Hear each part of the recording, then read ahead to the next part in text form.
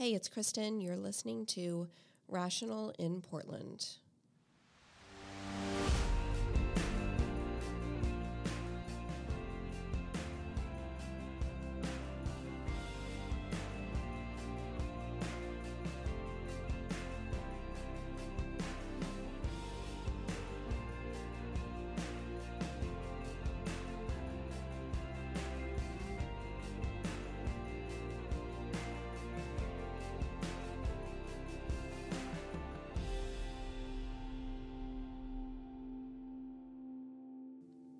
Welcome to Rational in Portland.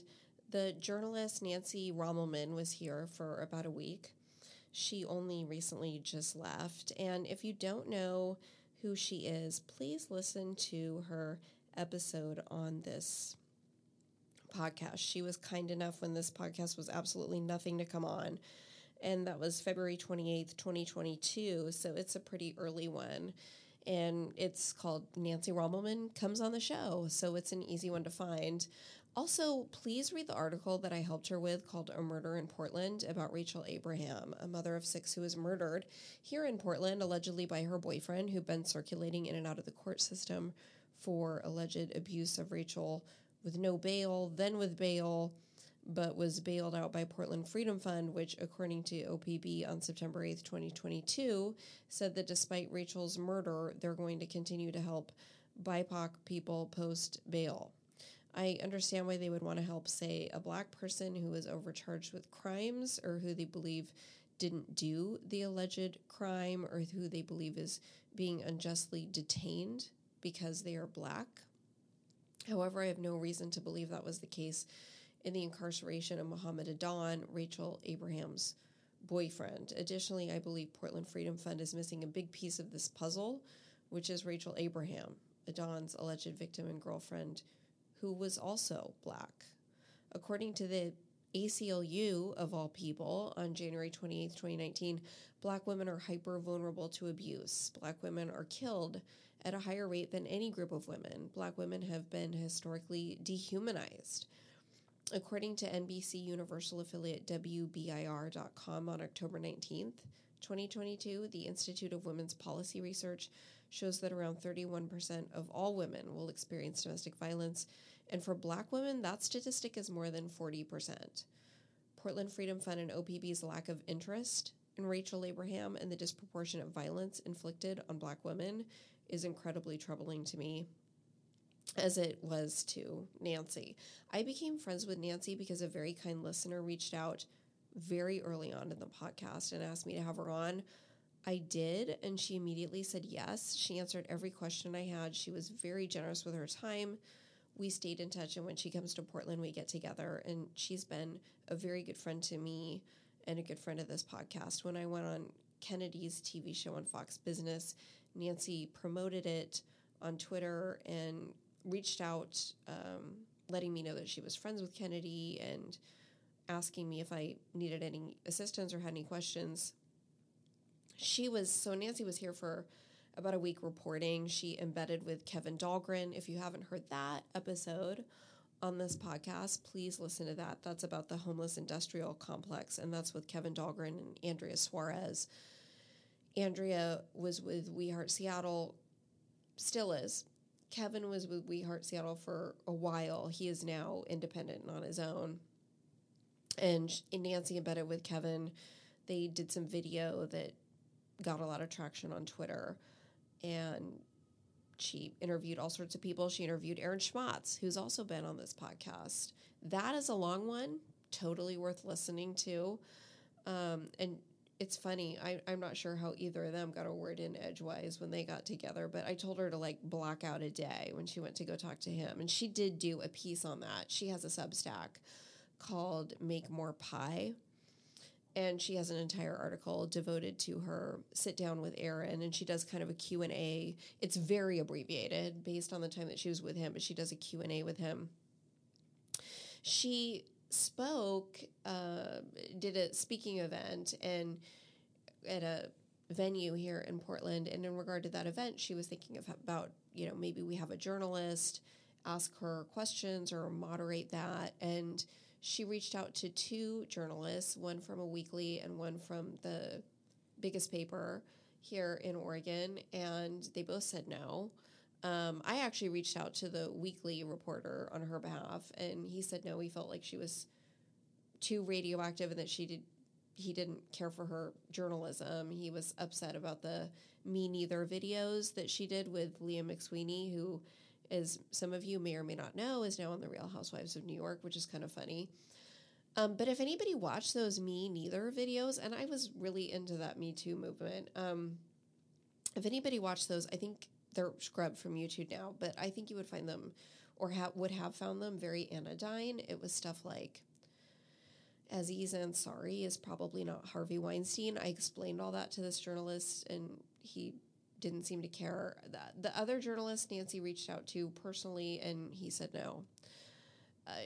Part of what that tells me is that there is some kind of cultural media capture here in Oregon. Maybe not in regard to the weekly journalist that I reached out to. That might have been very well, was probably a more personal thing on his part, but in regard to the larger newspaper, it's concerning to me that this person was actually interested in moderating this and was not able to, especially since I think it was on his own time. I wonder if he signed a contract or something when he started doing this journalism. I just found that concerning.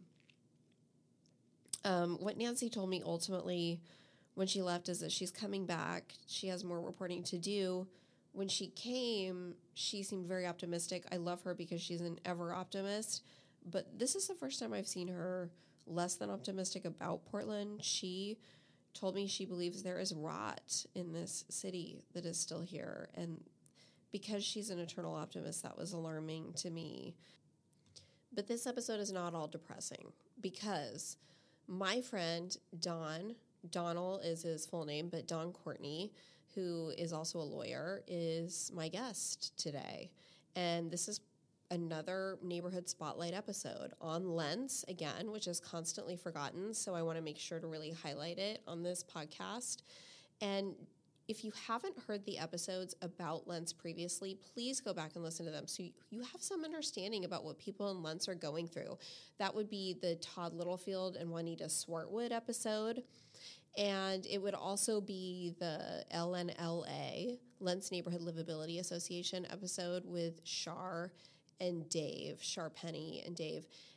Those episodes are great because they really illustrate the terrible things that people in Lents are going through. And sadly, my friend Don is moving. He is moving to India. He is half Indian, and his mother has lived there, and he has lived there and feels comfortable there, and that's where he's going. So I'm upset because I'm going to lose a really good friend and somebody that I think is a shining light in Portland and certainly within the Lents neighborhood. And he helped the Lents neighborhood quite a bit. He wrote a letter to Dan Ryan about the safe rest villages. He was livid because there was going to be one placed in Lents, and Lents had, as you've heard from those other episodes, if you've listened to them, the Juanita Swartwood and Todd Littlefield and the LNLA episodes, they have been through hell and back and are still in hell. They're actually not back from hell. They're still deep within hell, and they don't need any more of it. And Don lays out all the reasons that I think very well. And we read the letter aloud in the episode, so I'll save that until later. But Don was a wonderful advocate for the Lents neighborhood, homeowner in Lents, and I think he really saw himself as a long-term attorney in Portlander and attorney here, and I'm sad that he's leaving. My friend Andrew is going to be very upset about this episode because it's lengthy, and he doesn't like my lengthy podcast episodes, although he loves the podcast. So I am so sorry, Andrew. This is another one of those long-form podcasts. And for you, those of you who love the long-form podcasts, you're going to love this one because Don is one of those people that I could just really talk to forever. We talked before he came on the podcast when he was in India gathering some things in order to get ready to live there. And we did all the mental machinations to talk on the phone while he was in India, and we talked for hours. And then when he came back, we connected, and he came on the podcast very graciously. But of course, before then, we went to coffee and talked for hours. And even after the podcast, it was like, when can we see each other again? So I am so sad that he is leaving, and we're losing yet another great Portlander. I don't want to lose any more good Portlanders. That's part of why I'm so committed to turning the city around. And I know that all of you who are listening probably are too. And thank you for that. And thank you for all of your efforts. Please enjoy my conversation with Dawn Courtney from the Lents neighborhood.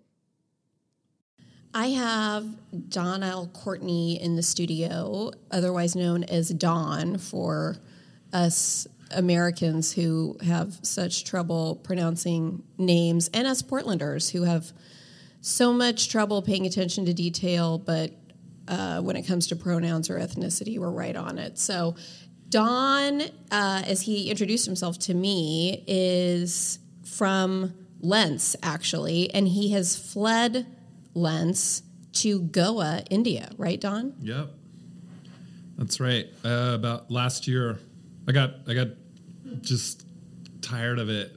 To be honest, I used to love Lents, I still do, but it just there's so much crime now, so it just. Well, let's talk about that, because I learned about you. It's so funny. So you're a lawyer, yeah, and you're still practicing. And you do civil work, just like I do, right? Yeah. Civil legal work. You don't do any criminal, do you? No, never done it. And the reason I learned about you, it's so funny. I hadn't met you before. In fact, we only just met a couple days ago, and this will tell everybody how interesting you really are. I think this is a good insight into that. We just met a couple days ago, and we spent like 4 or 5 hours together, and we weren't finished talking. Yeah, it was fun. We went for a coffee date, and then 1 hour turned into 2, and then I finally had to leave to go pick my kids up from school, or otherwise I might have just ordered a blanket from Amazon, had it dropped off, and stayed there. I don't know. Well, yeah, you kind of get on the same wavelength, I guess, and it's fun to resonate a little bit, particularly when, I don't know, you might think of this differently, but I feel like we both have what I think of as a bit of an outsider perspective, at least if you're considering Portland inside of the 205 freeway. Say more about that. I tend to look at Portland where there is a big division there. And so for me, when I think of where I belong in the metro area, it kind of is more on the outskirts. And then when I think of like sort of alien territory, I think of like inside of the 205, but particularly as you come into come in and get into Foster Powell, and then into like the Sunnyside and Buckman neighborhoods, and like Mississippi and Alberta areas. To me, that I always tell my assistant, who I hang out with a lot, that's like enemy territory. And I don't mean that in a like truly enemy, but for example, if you look at voting patterns in the city, there's a pretty big difference when you cross the 205. And if you want me to get more specific, yeah, I do, because I think a lot of our listeners, the most that they're familiar with in regard to that would be the Oregonians' analysis of the voting patterns for Renee Gonzalez versus Joanne Hardesty. But aside from that, I don't think there's a lot on our radar about that. Well, yeah, I mean, and that one in particular, I mean, maybe they already know it, so I'm stating the obvious. But I mean, if you look at that particular poll, I mean, Joanne Hardesty has 6% support in that poll east of the 205, and it jumps up to, I think, 26 for the rest of the city, which is a huge difference. And then if you also look at The other big one that comes to mind on that is Sarah Iannarone and Ted Wheeler, whenever that was. That election result was Sarah Iannarone only won in like Buckman and the Mississippi area. Those Southeast. Those were the only precincts where she got a majority. And then, that was 2020. And then the east of this city, she had very, very little support. And also, if you look in the primary for Renee Gonzalez and Joanne Hardesty, again, you see that Joanne Hardesty, the precincts where she won, were in inner East Portland, right, right over the river. And when from a qualitative perspective, like the way I see it as a longtime Portlander, is like when in Lents, I kind of just feel like my neighbors I still own that house. So my neighbors are. You still own the Lents house? Yeah, I rented it out. Okay. And I feel like the neighbors on it's like a little cul-de-sac we all know each other. I mean, in that way, it's very Portland. We all know each other or would hang out with each other. Most of them are couples or families, but they're relatively moderate politically, and they're more inclined to be on a budget when it comes to going out to eat. It's not like they don't make money. I mean, a lot of them. I mean, that's a stereotype that I think is just not true about Lents or East Portland. Yes, you're a professional and you lived there. Exactly. And I know other lawyers that live there too, because to be honest, it's kind of a nice neighborhood. There's a lot of what people might like about Portland there, like a sense of community and lots of new things opening up and plenty of parks. There used to be a lot of parks, but now that you could use, but you can't really use them now. A lot of them, like the beautiful stuff they've done on the Foster floodplain, on the Johnson Creek floodplain, they restored so many areas of that, and we had the use of it for a few years, a couple, 2-3 years before it started.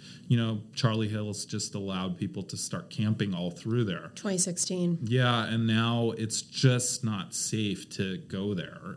I've been mugged on the Springwater. I used to walk there. I mean, I like riding bikes, but I do prefer walking, and so I used to walk all through there, like on the Springwater and stuff. And then one time this couple was walking on there and attacked me or whatever, and I had to run. And then since then, I just stopped going down there. So, are you comfortable giving us more detail about the crime? Well, I mean, I call it mugged. I don't know what it was really. I mean, somebody just started running up to try to hurt me or whatever, and I just busted out and ran. And the thing is when you're on that path, it's like you don't have anywhere really. You can't go to either side, so you've got to you're limited in where you can go. It's filled with weeds. Well, it's interesting. A fence. I mean, there's a fence. Yeah. Depending on where you are on the Springwater, there are weeds, overgrown bushes, and there are dips in the ground level. Yeah. Right. So like all of a sudden, I mean, if you're running away off of the concrete where the Springwater Trail goes for biking and walking, etc., then all of a sudden you might find yourself like in a ditch. I mean, it can be very steep depending on where you are in the trail. Yeah, and then you'll find yourself up against a fence. So like that's right. And you just have to. It is one of those places where, as a person, like alone, you can feel very vulnerable if there are more than one people who are there and they're not being nice to you, because you're kind of hemmed in and there's no one around. It gets really sketchy there, and and it just is pure sketch, to be honest, right now. And so what happened is like, my neighbors.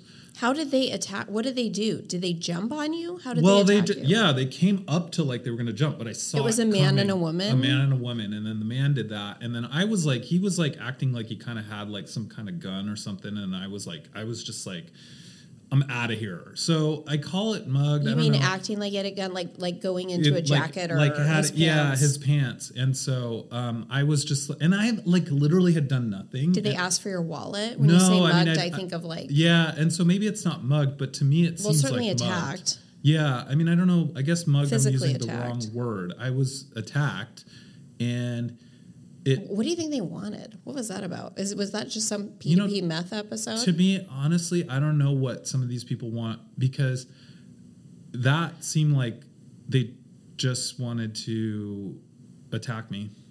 It reminds me of the Kefir White episode, right near here. Actually, we could walk there, by PSU, where Kefir White attacked two 80-somethings. Yeah. Beat one of them within an inch of his life. He was in the ICU. He probably still is. And the other one died. Yeah. And it was completely random out of nowhere. Yeah. And I mean, and it's like that similar vibe, like where it was like, it just feels like, and that's not the only time that that has happened. That's happened to me one other time in Lents Park too, where somebody just kind of attacked me. I mean, it's not like they got to me, because I'm just pretty aware of it. It happened in the park. On the edge of the park. Yeah, there's a guy who was just hanging out at his vehicle or whatever, and I'm walking by. I think I was going to Walmart, and because I walk everywhere. Like, even though, I mean, I drive if I have to, but... and yeah, I was just going to Walmart, and that's another time. It's actually, things like that have happened to me like 3 times actually, but in Lents. Yeah, I'm just walking down the side of the park, and then he just like jumps me, and he like physically jumps on top of you. No, well, because get out of the way, I run. So it's like because I'm like, I don't need to. Well, fight you see him coming. Yeah. So you're walking by. What happens is you're like walking by, and maybe you're a few feet away, and like a normal person, you just walk right by them. But then these people just come at you like really fast. They come at you, and you don't know what they're going to do, but they're wanting to make contact with you. So me being like, somewhat vigilant, I'm like, okay, I'm out of here, and I don't know what's going to happen. I'm not going to wait to find out. Did you develop this, when you say somewhat vigilant, do you feel like you developed this vigilance post 2016? Yeah, because I definitely do. Because, okay, so like, you think like New York or whatever, but like that this sort of stuff would happen, and, and it never occurred to me that this would have happened in Portland. And it did used to happen. Like, I know that, are you talking about attacks and muggings and things? Attacks and muggings, yeah. In the 80s were very gritty. And my cousins worked at Myron Frank downtown, and which was a thing. Nobody remembers that department store, but that was like really? That was our big department store, right? Myron Frank. And they were mugged, and it wasn't, no one was surprised. So in the 80s, and I grew up within city limits, but we didn't ever go downtown. I mean, we didn't even go I take my kids to the art. I mean, part of it is I work downtown. My parents didn't work downtown, but I take my kids to the art museum all the time. They come here with me to the office. I mean, my children are downtown a lot. Part of it probably also is I live much closer to downtown than where I grew up, but we didn't. My childhood was not spent downtown ever at all. There are 2 times I remember going downtown. Once was when, so these 2 cousins I'm talking about, they're sisters, and I'm still very close to one of them and grew up with them. Basically, they're about 16 years older than me. One of them won like tickets to something from a radio station and had to go downtown and pick it up, and it seemed really exciting, and I wanted to go along before I went to, it was really early in the morning before I went to school. And so we went downtown for that, And then the one other time I remember going downtown was to pick them up from work once, and because they shared a car and it was in the shop or something. So I went with my parents to pick them up from work, and that was it. Those were the 2 times we went downtown, and I remember being scared. I remember being in the car and looking around, and you didn't see what you see now. Like, it wasn't like Walking Dead. It was more like Sid and Nancy. It was a lot of mohawks. It was a lot of, we still have a lot of metal in the face, but it was a lot of spike chokers. There was a huge punk scene, I must imagine, because that was the style. There were some homeless people, but a lot of them were ambulatory, and just, it was the typical, there's carrying a paper bag around, presumably with a bottle of alcohol. There's a lot more alcohol. Yes. Yeah. And then I remember that really sketchy, though, back, I guess, when I was younger, was the sketchy. Did you come downtown when you were younger? I went to high school in Milwaukee, so. Are we the same vintage? When did you graduate high school? 94. Okay, we basically are. I graduated in 95. Yeah, okay. So for me, my experience with downtown proper was not like that. We came all the time. It was very easy to get to from Milwaukee, like to downtown. You just go right up McLaughlin, the 99, and you're there in 10 minutes, 12 minutes. And so we would go to the City nightclub, the Quest nightclub, Powell's bookstore. My mom would take me shopping at Nordstrom all the time. So, like, we were downtown a lot, and I didn't find it scary, but I'll tell you what was scary was Lloyd Center area. Where Tanya Harding was skating at the time. Yeah, and I'm not sure if that, because I know. Did you ever go watch her skate? No, I didn't. I didn't actually. I didn't know about her until the Olympics, and by that time, she was quickly out of there. Yes, that's right. So her career was quite short after the Olympics. That's right. Again, because of crime, but yeah, a high school friend a high school friend, her uncle was a lawyer in Portland and lived in Irvington and went to get some milk at the corner store, and he was actually mugged. I guess when I say mugged, I should say jumped. He was actually mugged and shot. And he was shot? Made a paraplegic, yeah. And I met him a number of times. And so I always was like, Lloyd Center is really sketchy. That was in the 80s. Made a paraplegic. Yeah, he was a paraplegic. And I'm not sure what happened there, why they ended up having to shoot him. Maybe he resisted, but so I never went to that area. My dad was a resident in Emmanuel, so we did go to Emmanuel. And your dad was a doctor. Yeah. Yeah, and so Emmanuel's in North Portland. Yeah. For people who for listeners who don't know the geography of the city, and North Portland. It's close in north. Right. And that was sort of a no-go area. Oh, yeah. That was where we really. So for me, the sketchy part of Portland was Lloyd Center through the Mississippi area. And Lloyd Center's northeast. Yeah, but inner northeast, right? So that area that just kind of like the close-in north and northeast was where I always considered like the no-go zone. Downtown was okay for me. I didn't. We used to go there as me and my friends, and we didn't see any issues. But I remember thinking the Emmanuel area was very sketchy, and my dad didn't let me walk around there when I came to visit him at Emmanuel. And of course now it is again. It's for a minute it was awesome. Yeah, and so is the Lloyd Center area is also quite sketchy. Yeah. And they've got the same thing going on and I never thought that was going to come back. I think to loop back to what we were saying is like, I always thought, okay, that was then, and then Portland got cleaned up, and then Portland was safe, and then you weren't going to get mugged in Portland. You could in New York, but you weren't going to get mugged in Portland, and so. And now you're thinking of is this early 90s? Yeah, the 90s when things were gentrifying and like. What do you have an understanding of the history here? Because. So how did we get so gritty in the 80s? Like, I think we have a lot of theories. You and I, and we talked about this the other day, a lot of theories about why we're so gritty now. Mm-hmm.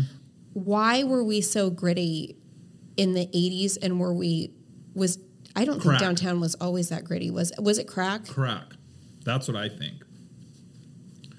Yeah, and the reason why I think that is there's a couple reasons, but one of them is that I remember hearing, like I said, my friend, she's also a lawyer in Portland, but her uncle, the one that was a lawyer that became a paraplegic, we always heard that it was because he was mugged by a crackhead. Now, people use that term pretty loosely, but and then I just know that in our country as a whole, crack created some pretty desperate people, because the thing about crack is like when it wears off, and you've been doing it for a long time, it creates a strong craving in the moment, and I think that generated quite a bit of violence, because somebody could go and attack somebody, and even if they only got $5 or $10, that'd be enough to get their fix. But that's what I think the 80s was about, was crack. And then also just it was definitely a scourge up and down the West Coast. And it's my understanding is it started in LA and then it worked its way up. Is that your understanding? Like early 80s? Yeah. Maybe late 70s. Late 70s was Coke. For some reason, Coke didn't seem to... Coke made people seem to make people who had a lot of money more money. Yeah. It didn't seem to lead to muggings in the way that crack did. Yeah, and I think that's part of that is the socioeconomic thing. It's more For expensive. sure it is. But another thing I think part of it is the way you come down. And I mean, and there are some things about these drugs that do, like, so crack, it's like it takes you up really fast and then you come down really low pretty quickly, and that creates a lot of desperation. So I don't know. I mean, the 80s were sketch. I don't know what the 70s were like in Portland. I was only 4 at the end of the 70s, but the 80s were sketchy. But then, obviously it was really good for a long time, and nobody. What happened though? What happened with that? Because what was that? Was that the crime bill that? I think they put a lot of people in prison. Yeah. Was that the crime bill that Joe Biden was so vilified for? What's so interesting that I think a lot of people don't talk about is the Black Caucus actually supported the crime bill at the time. Well, they felt like their neighborhoods were being terrorized. Exactly, and that's why you see the 6% support for Joanne Hart, or what I think. Okay, as a half-white person, I cannot speak at all for the Black you're half community. Indian. Half Indian, half white, and to be honest, I only have a couple Black friends. I'm just gonna be totally you live in honest about Portland, that. Yeah, and so I can't. And even if I had a lot of Black friends, I couldn't speak for the Black community. And even one Black person can't speak for the whole Black community, right? So, but I will say that Joanne Hardesty has 6% support in East Portland, which is now probably the area with the most Black people, and while I don't know how many Black people support her versus whatever, but what I think is that there are a lot of people in the Black community who are very concerned about crime. And so that doesn't surprise me that they would have supported a crime bill. Yeah, well, the data is, during the defund movement, I remember being really, a lot of it happened so fast, frankly. We went from George Floyd to the defunding, particularly in Portland. Well, wait a minute though, because I know if there's somebody listening to you who's kind of not already on the same page as the two of us, right? They're gonna say, but it never got defunded. I mean, I know you can. Oh, I know they're gonna say that because you would look at the budget and it didn't really go down by that much. However. The number of police did. I think we need to be clear. So Joanne Hardesty actually laid all this out herself. It was June 17th, 2020 on Twitter, and she writes, today's city council voted to adopt the city's budget, which included cutting $27 million in total from the Portland Police Bureau's budget. If that's not defunding, I don't know exactly what is. I know what they'll argue. They'll argue, but we've put that money back into police. Yeah, and they may also argue that as a percentage, it wasn't very much. I don't know what the total budget Oh, well, is. they wanted 50. So if you go to her Twitter feed and you find that June 17th, 2020 thread that she did about the $27 million defunding of the police in Portland, you'll see that she says, I know it wasn't the 50 million that we wanted, but look what we've done, and we should really celebrate it. And that's, right. So and we didn't abolish the police. I'm sure had she been in charge, we may have. I don't know. Easily, or some of her acolytes would have certainly done it. Well, they're still calling for things like that. But I can even accept the argument that the police did not get defunded, because even if you say 27 million, it did get put back, and then it isn't. I believe but it was too late. The total budget is probably what, a couple $100 million. We started putting money back into the police after the city went to shit. But I think what happened, in my view, that is akin to defunding, or at least eviscerating the Portland violence right now, which I think is hugely problematic for certain neighborhoods, particularly in the east of the city. There is a huge amount of crime. And I don't think maybe many of your listeners don't necessarily live there. Let's talk about that. But I'll tell you from personal experience, both me and my assistant, he lives with his parents over their Ukrainian immigrants over in the Gateway area in some apartments. And for people who don't know, talk about the Gateway area. That's over by Washington and Stark when it crosses the 205, I don't know what the technical name of that neighborhood is, Powellhurst, Gilbert, or something like that. I think you're right. And what's the socioeconomic status of that neighborhood, or the reputation of the neighborhood? The reputation is poor and high crime, and the socioeconomic status is somewhat complex. But as it is in much of East Portland, you have there. It has gone down recently. So it used to be middle class, nothing higher than that, and working class. And then what happened is, contrary to decades of sociological research, the Portland city government decided and continues to locate all of the very lowest income housing in one place, and that is it. It's all in the Hazelwood, Powellhurst, Gilbert areas.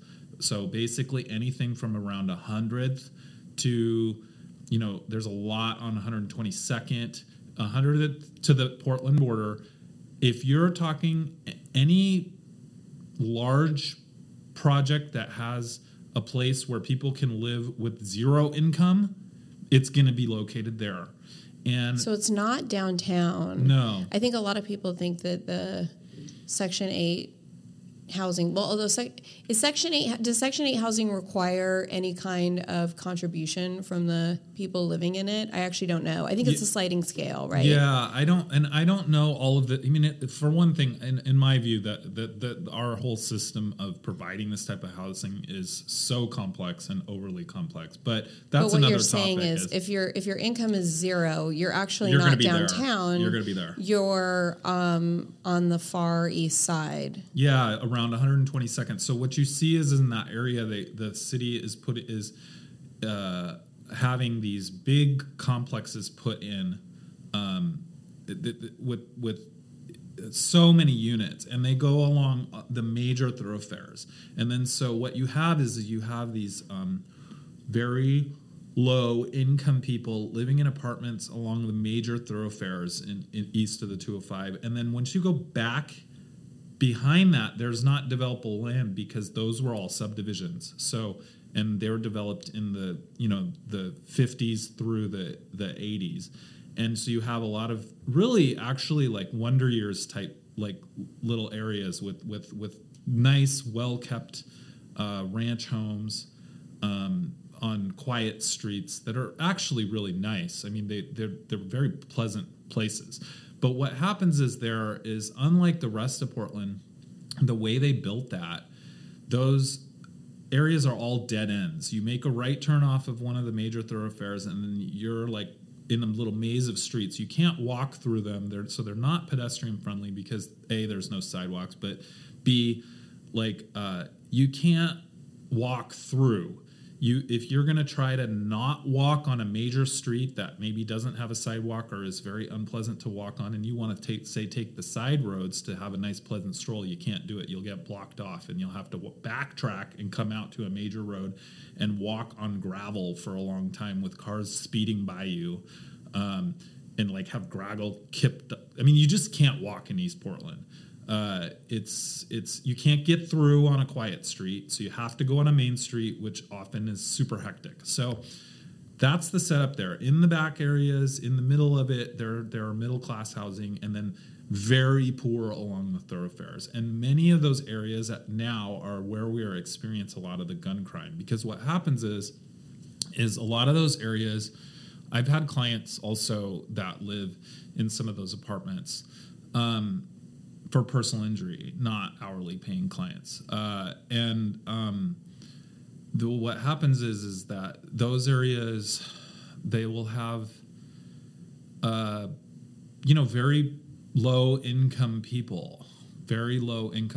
So, and when I say low income, like $5,000 a year, like maybe they worked for a few months, part-time. And then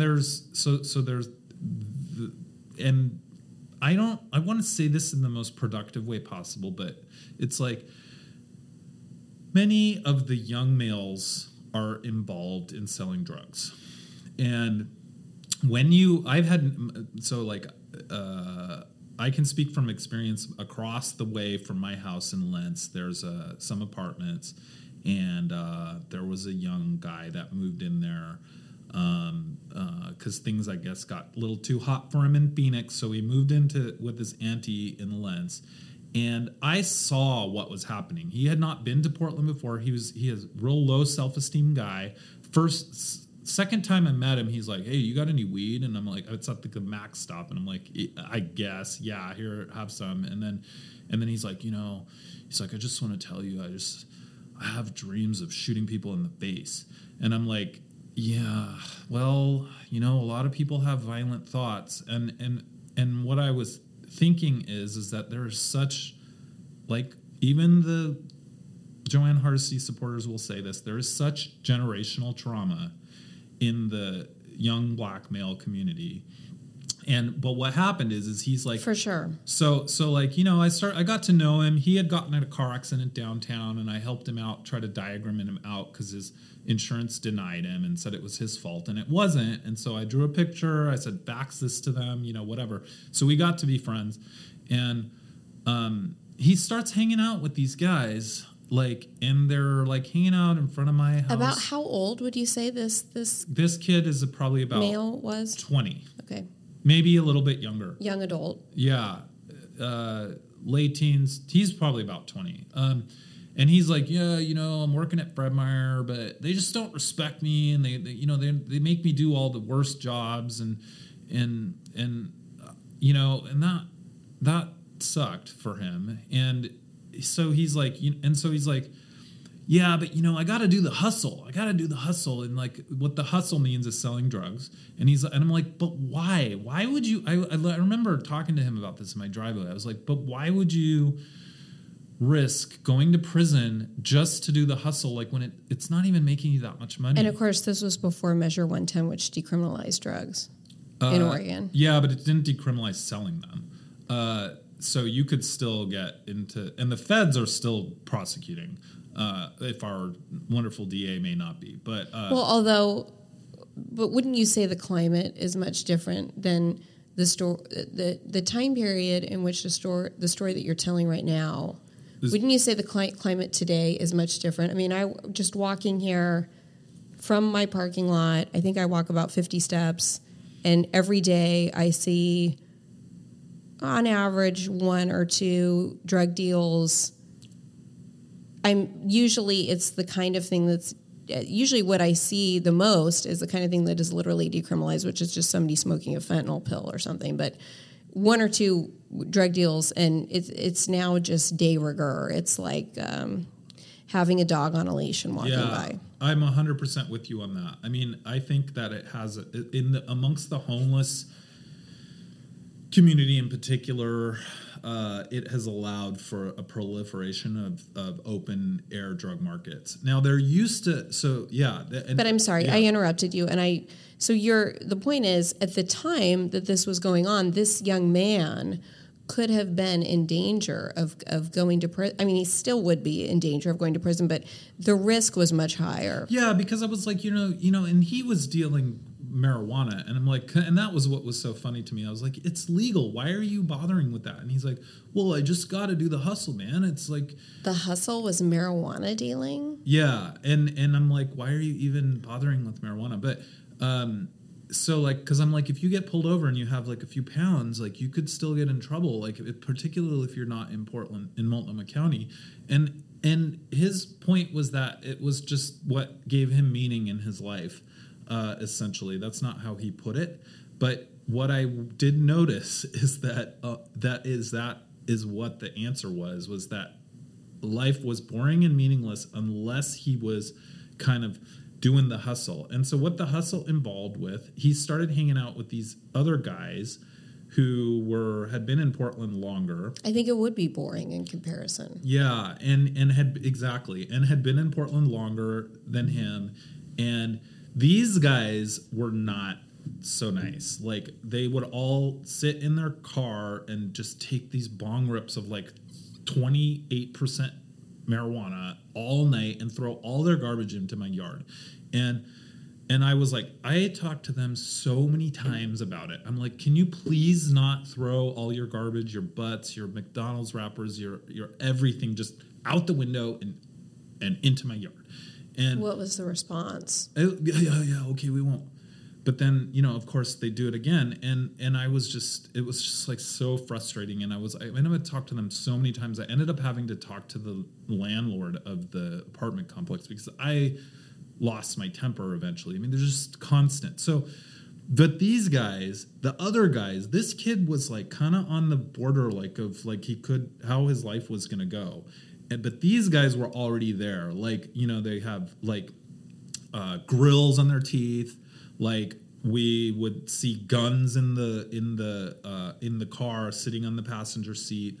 One time they literally drove up onto my neighbor's lawn and drove right through their house. Like, took off all the siding and then drove off. And we all knew it was them. And it's like, you people have no respect.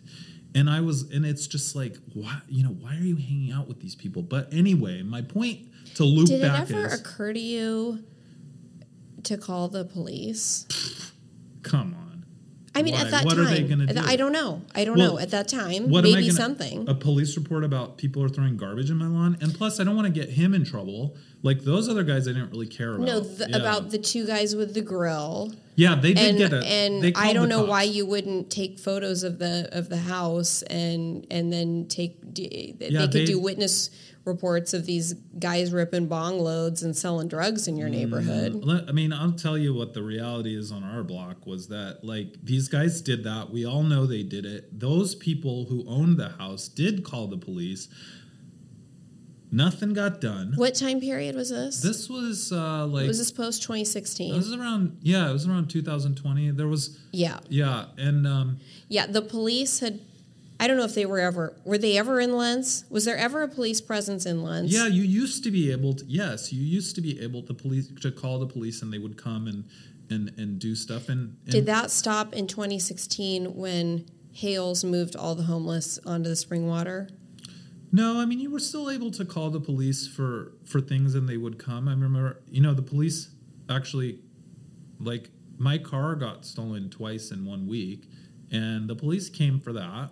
When was that? That was 2019 maybe. And, the funny thing about that story, I feel like I'm jumping all over the place, is like, I went to a Chinese restaurant off Division because there's so many good Chinese There restaurants in are. Lents. That's where they all are. And I go to eat dinner, and then I come back, my car's gone. So then I'm like, make the report, and then they find it in Milwaukee, and then I go and get it, and then I bring it back to my house in Lents, and like I let my dog out the next morning, like 12 hours later, and it's gone again, and out of my driveway, and I knew it was the same person. And so then I'm How like, did you know? I just knew it, because it's like, how did they came back to get their stuff that was in the car, and like, and they had rifled through all of the information. Oh, so their they had stuff my was address. still in the car. I think there was something in there, like, and maybe they had hidden something. Or, okay. And because it's like, how did they? I mean, it's just weird. I've never had a car. None of us have ever had a car stolen on our little cul-de-sac, and it's never happened. Even though there's car thefts everywhere, it had never happened on our block because it's a dead end.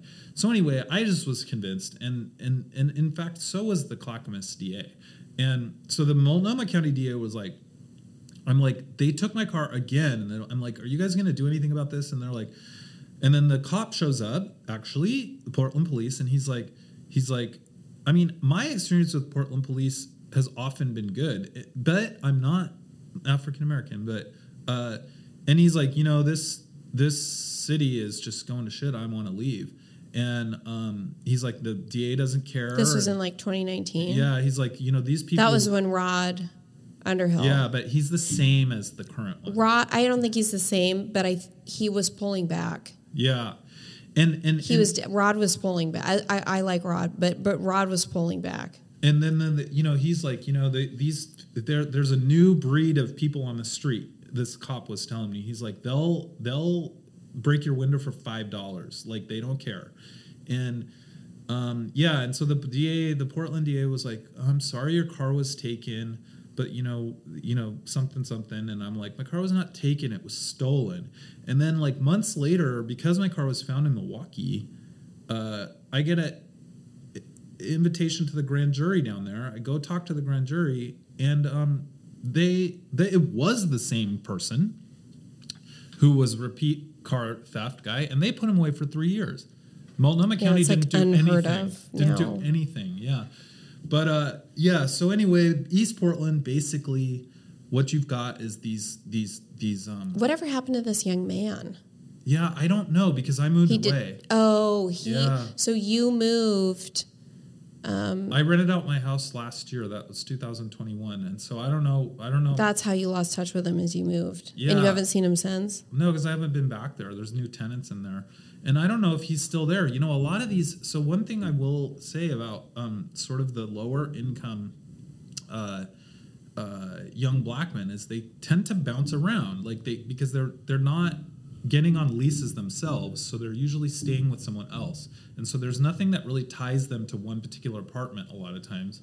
So they do tend to move around. I think that's true about a lot of the white men, too, that we see just walking around aimlessly on the streets. Yeah, which you see so many now. So just to wrap that one thing up is... And it's all males, isn't it? Yeah, males, because... There is this crisis. It's one of the few people that is actually talking about it is Barry Weiss, who has the Honestly podcast, and she has a Substack called Common Sense. It's really good. The other person talking about this crisis of males is Andrew Sullivan.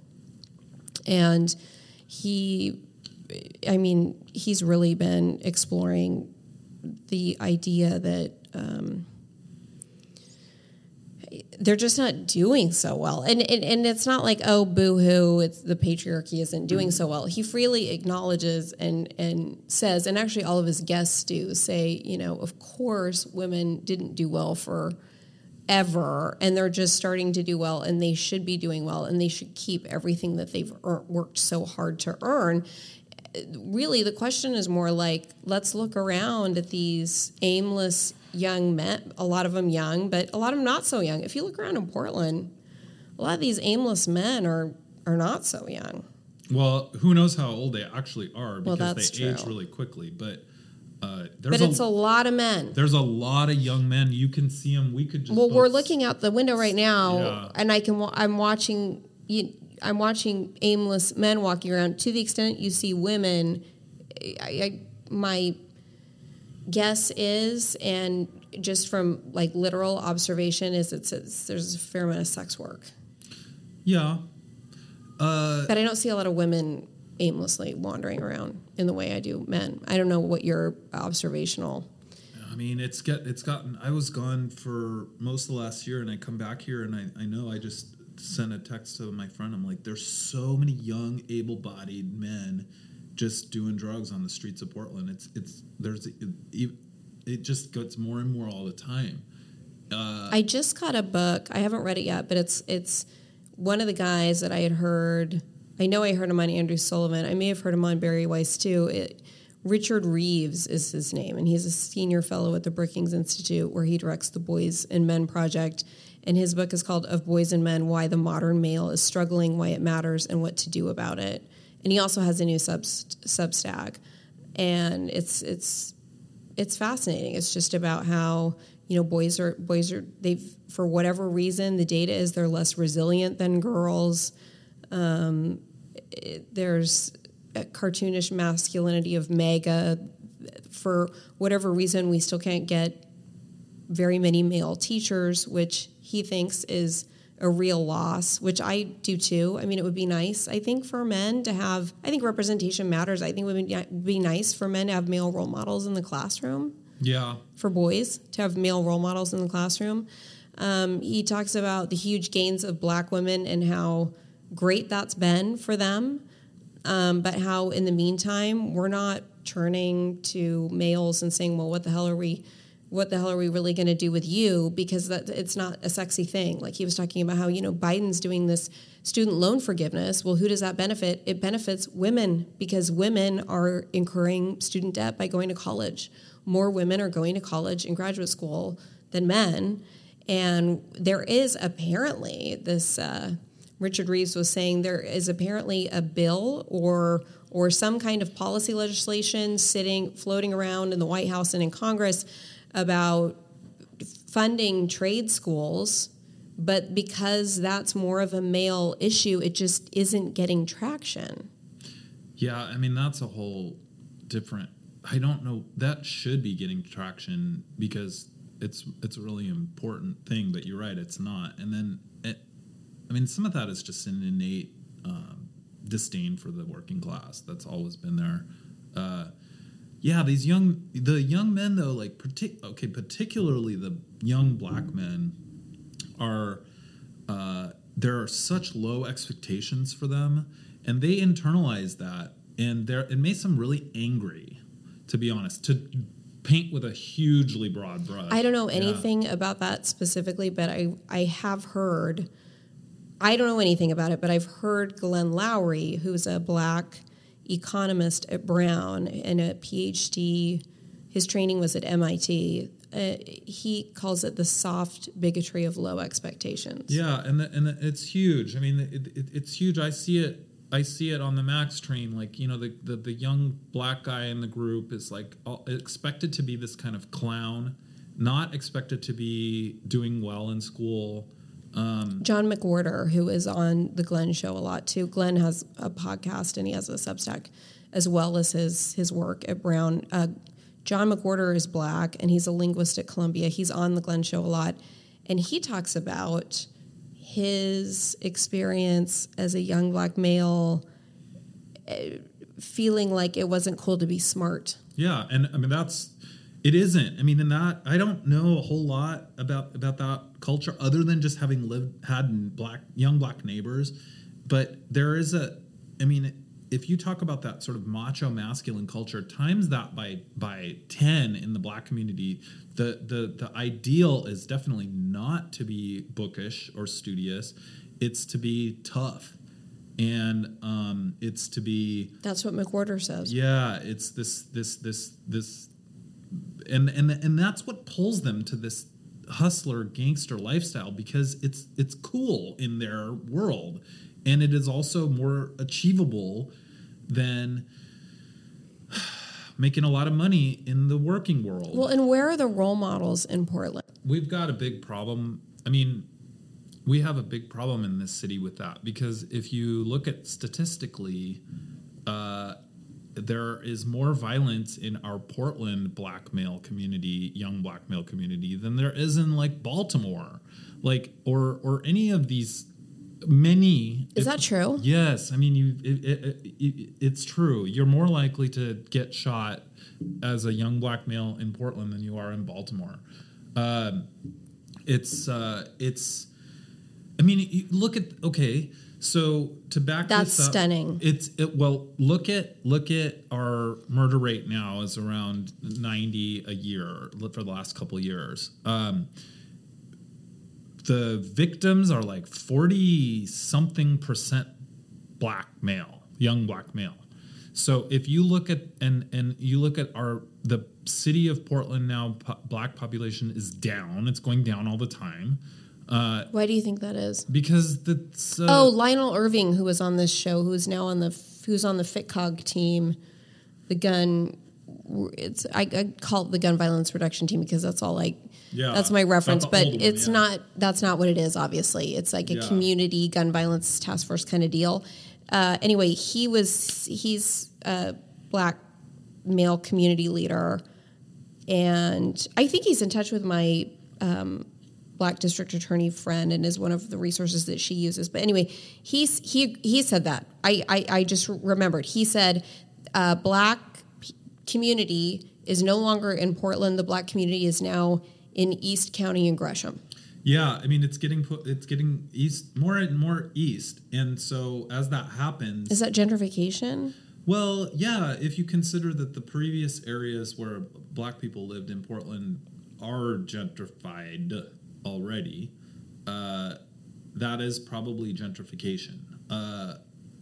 Is what driving it? But again, it's looking for community as well potentially. I mean, once you get to a certain point, you're going to go move where you know people, and like I said, like I've told, I can't imagine living here and being a black person. I can't imagine it. It would be so.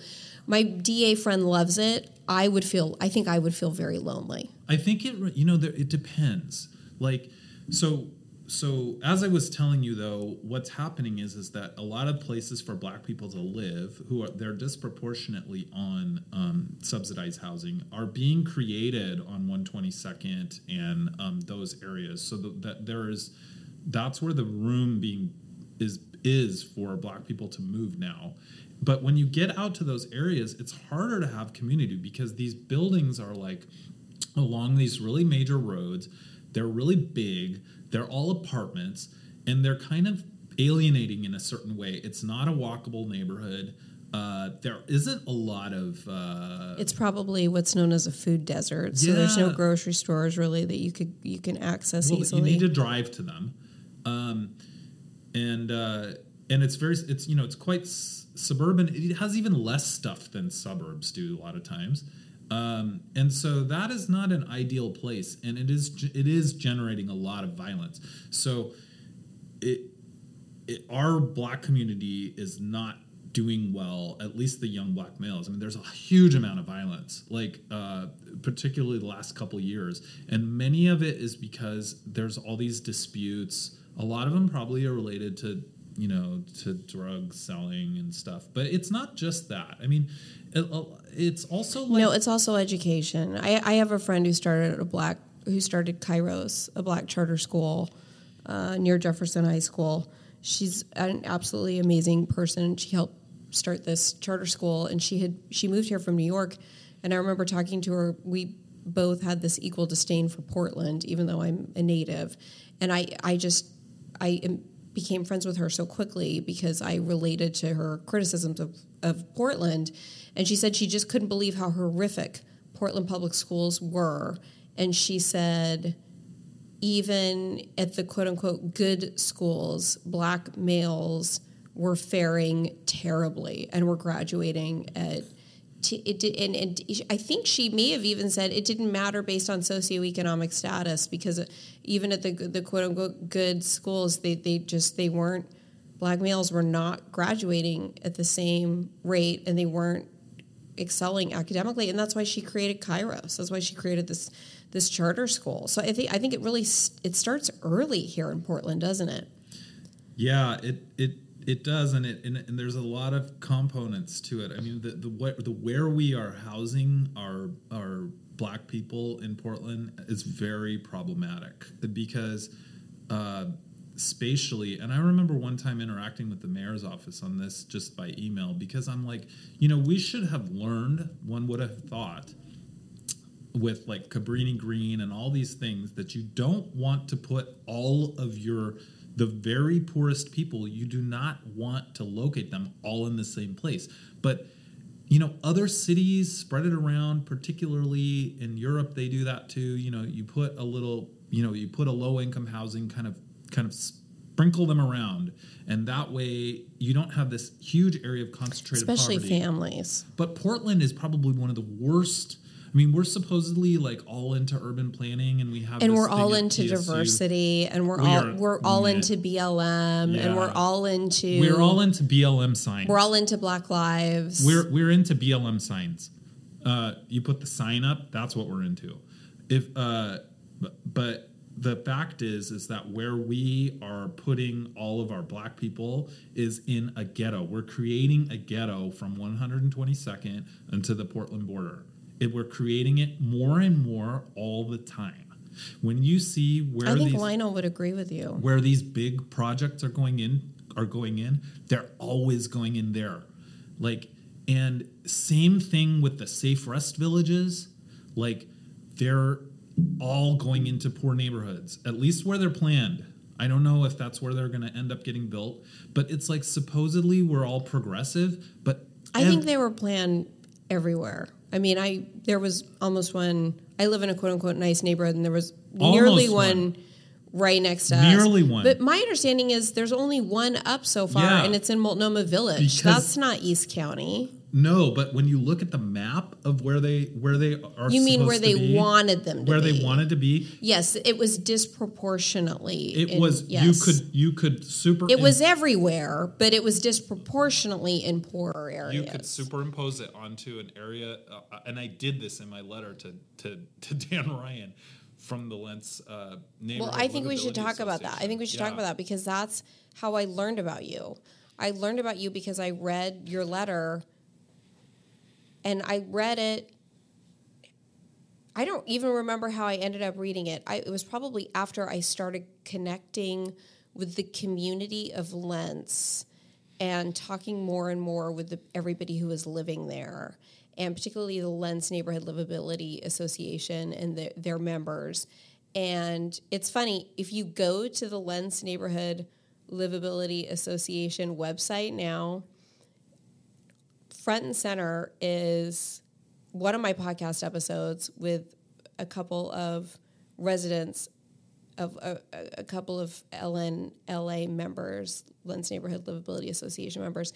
And then right under that, it says letter from Donnell Courtney, they liked it. lawyer, lawyer.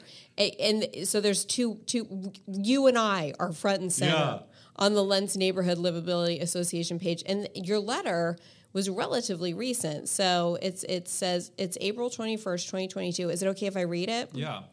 And it was sent to Dan Ryan. It says, regarding proposed Safe Rest Village in Lents neighborhood, Dear Commissioner Ryan, I represent the Lents Neighborhood Livability Association, and I am a longtime Lents homeowner. I currently rent my Lents house out and reside elsewhere due to the increasing burden of violent crime I experienced. I was mugged on 2 separate occasions while walking in the vicinity of the proposed village by people who appeared to be houseless. I am writing to indicate our united opposition to the proposed plan to locate a safe rest village in Lents, at least as the plan currently exists due to 1, all of the sites are located in areas already suffering from high burdens of homelessness related to drug selling and related gun crime. This violates the city's duty of care to residents of Lents, as it will increase the number of gun crimes, gun injuries, and deaths in this already violent neighborhood. Your plan indicates that these residents are to be relocated from, quote, high impact camps, unquote. And there is no requirement for drug testing or entry into treatment. High impact camps are populated by heavy drug users who tend to disregard their neighbors and create the trash, drug use, and violence that get the camp called high impact. Heavy drug users attract drug dealers. Drug dealers fight with guns. 2, the lack of adequate safeguards for neighbors with the proposed plan. There are further a number of ways in which this proposed location violates the city's published and adopted goals for this program and for equity. 3, because all of the new sites are located at the periphery of the city, which are now the lowest income and most diverse neighborhoods in Portland. This plan is structurally racist and likely intentionally racist and violates the city's stated goals to focus on quality of life outside of the city's core white areas. 4, the city announced a broad-reaching plan to restore the Johnson Creek watershed to protect local residents from flooding and to increase the wildlife of the area. The proposed site is an open space immediately adjacent to Baker's Tick Refuge. This land forms a sort of buffer zone and increases the overall viability of the project from both a wildlife and water absorption perspective. Covering it with an impermeable surface will increase runoff and not absorb water. Introducing heavy drug users into the area will increase trash and toxic byproducts of the drug-using lifestyle into the environment. The increased human activity and the toxic garbage will affect the nascent wildlife restoration going on in the area. We feel strongly about this issue and will be exploring any and every option to oppose and prevent it being located here, including litigation and teaming up with other partners across the city impacted by this unsound and dangerous plan. This is about drugs and guns. The city owes us a duty of care not to increase the amount of either. Our opposition is largely about drugs and assaults, which increasingly involves guns. We do not want to be shot. The city owes us a duty of care not to willfully increase the physical danger level we face. Advocates for the houseless have recently released statements saying that neighbors opposed to these villages do so because they are victims of misinformation about houseless people. This information is supposedly being propagated by nefarious, unnamed agents. False. This isn't about houseless people. This is about people with severe and persistent addiction to methamphetamine being brought in and sold by violent, unscrupulous people. This addiction causes severe psychosis and a medically documented and proven increase in aggression. This drug trade involves a documented, we document it below, you say in parentheses, increase in assaults with guns. We live in Lents. We aren't just reading about these problems. We experience it every day in our own yards. We are not victims of propaganda. We are speaking from experience. Houseless people have been living around and amongst us for a decade now. Not all houseless are addicts. Again, we know this from experience. I allowed a woman to live in her SUV in my driveway for 6 months and plug her heater in my garage. Darla, quote unquote, was not an addict, and she eventually found housing with family in the Midwest. I also struck up a friendship with a sweet young man who would rap at my window looking to hang out. He was lonely. It's hard to make good friends on the multi-use path. He always turned down my offers of food and beer, but accepted cash and clothing. He regularly entered meth psychosis, speaking to people who were not there. I turned down his offer to smoke meth with him. My experience with houseless people in Lents also includes being followed, screamed at, and chased by people in what appeared to be a meth-related state of psychosis while walking in Lents. It was very scary. The distinction we are making is between people who have no homes and people in meth psychosis. I repeat, the problem is with people in meth psychosis, not people who have no homes. Perhaps I need to repeat this again because advocates and activist city employees seem to have trouble understanding this distinction. The activist crowd also has trouble understanding those who make this distinction, calling us all sorts of names like fascists or ignorant or victims of propaganda against the houseless. Let me make this very clear.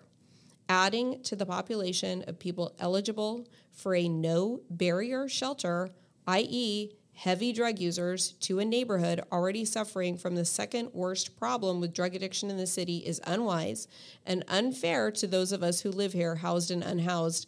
Not to mention, these are to be people from the most impactful of the existing camps, the hardest of the hard. Look what happened to Old Town. We live here. Old Town is not primarily residential. Lents is. Here is a list of crimes in the area that happened to us Lents residents just within the past 2 months that are likely drug-related. And there's an exhibit in which you detail Lents gun crimes in the last 2 months, and it is not, I'm saying this parenthetically, stepping away from your letter for a minute, it is not a short list. Going back to your letter, you say, before I outline to you the serious and dangerous flaws in the proposed plan and its location, I want to give you some background about the LNLA and what capacity it represents the will of the neighborhood. And then, of course, you go on to talk about the Lents Neighborhood Association and the reason that it was created, that the Lents Neighborhood Livability Association, the reason it was created, which has been explained on a couple other episodes on this show. We had Juanita Swartwood and Todd Littlefield on, and we also had Shar Penny and her partner Dave on the show, and they talked about this too. They talked about how the Lents Neighborhood Association had failed the residents of Lents, and you go into detail about this in your letter, and why the Lents Neighborhood Livability Association, which is a nonprofit that is not a city-sanctioned neighborhood association, had to be formed. And you say in your letter, as the neighborhood began to experience more and more problems with crime and garbage after the tenure of Mayor Hales, when camping was allowed to proliferate on the multi-use paths and floodplain public parks that are in Lents, we have the longest stretch of the 205 path in any neighborhood, as well as some of the most isolated stretches of the Springwater Corridor and the ever-expanding acreage of the Foster floodplain. There was no help for residents from the city, nor the city recognized Lents Neighborhood Association.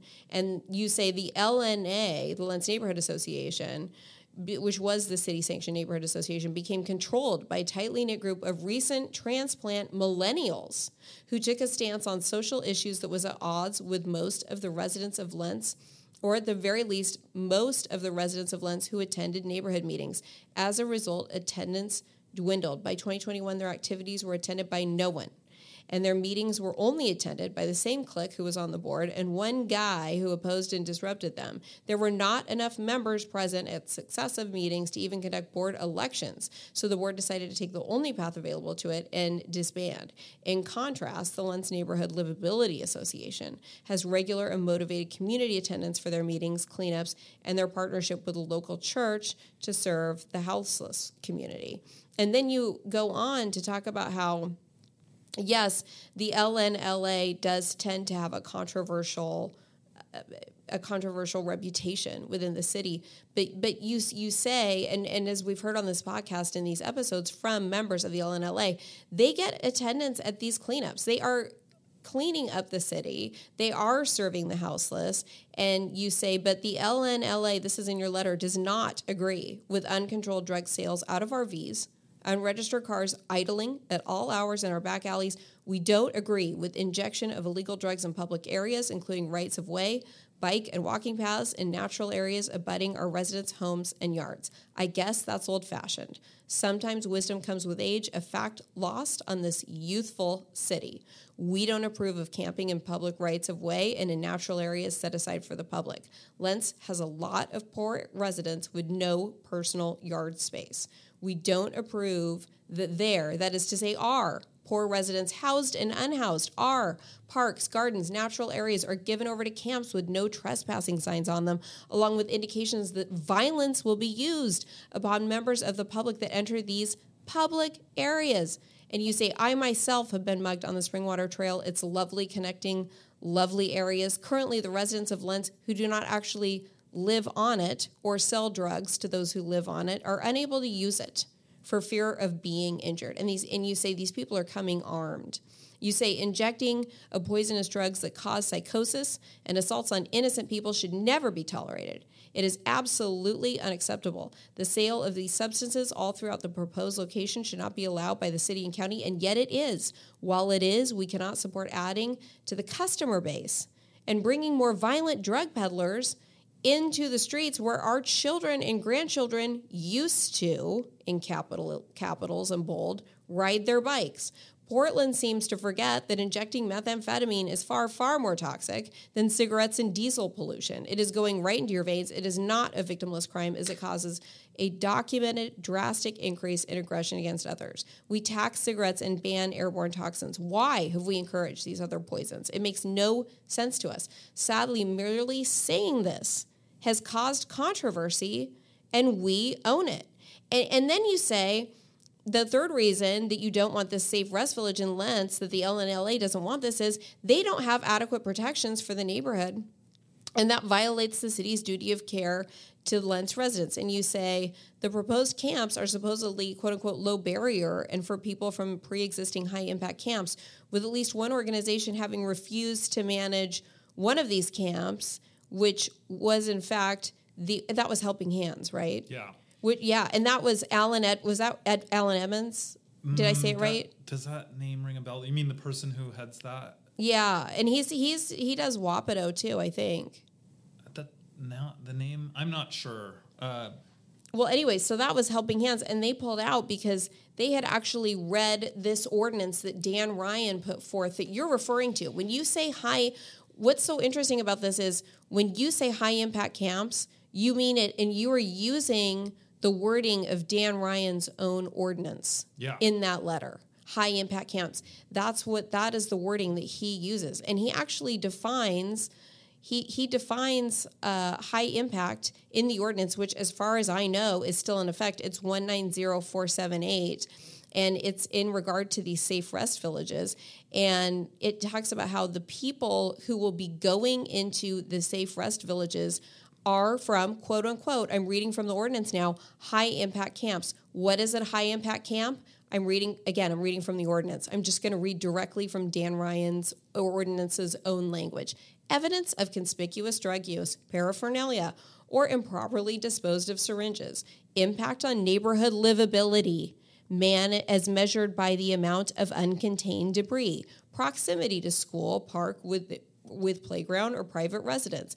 Environmental impact on natural areas and or presence of hazardous materials. This is everything you were addressing in your letter is in Lents, and in goes these high impact camps. Restriction of access is defined in the Americans with Disabilities Act standards. You have already talked about, Dawn, how these people in Lents they're immobile. They can't really, except for the multi-use path in the Springwater, which they used to be able to use. That's completely been taken over by criminal activity and open air drug markets, and they can't use anything. So imagine if you're disabled and you have a wheelchair. Like how are you able to be mobile in Lents? I'm going to continue reading from Dan Ryan's ordinance. Areas that are posted no trespassing. Size of camp. This is a good one. Verified reports of violence or criminal activity other than camping. And then, of course, he goes on, the cherry on top, he goes on to say, we're going to deprioritize the removal of low-impact encampments that are located, wait for it, 150 feet away from a preschool or an elementary school, 150 feet away from childcare, 100 feet away. Now, the high schoolers, he thinks they can handle this better. Maybe people haven't seen in the paper, but a guy was arrested recently for selling drugs to Cleveland high school students in Powell Park. Yep, right across the street. Right across the street. Dan Ryan thinks high school students can deal with the homeless more easily, and that's why he thinks in fact, he codified this in a law. I'm reading this from the ordinance. He's going to allow camps 100 feet away from a high school. So that 50 feet, because they're just more mature. They're just more mature, and they can handle it better. He says 50 feet away from a park. Like you said, Dawn, we can't enjoy our parks anymore. This ordinance says, go ahead, camp 50 feet away from a park. They're camping in the parks. Nobody's doing anything about that. Now this is the humdinger. 10 feet away from the entrance of a residence. 10 feet's not very far. 10 feet from your door. Yeah. 10 feet from your door. 10 feet away from the entrance of a business. Well, that already is. That's already happening. Everywhere, Walk around everywhere. downtown. Downtown, but it's not just downtown. East Portland. No, it's also. not. You're exactly right. You're exactly right. It is in every quadrant of the city. If you own a business, you can't get away from these encampments.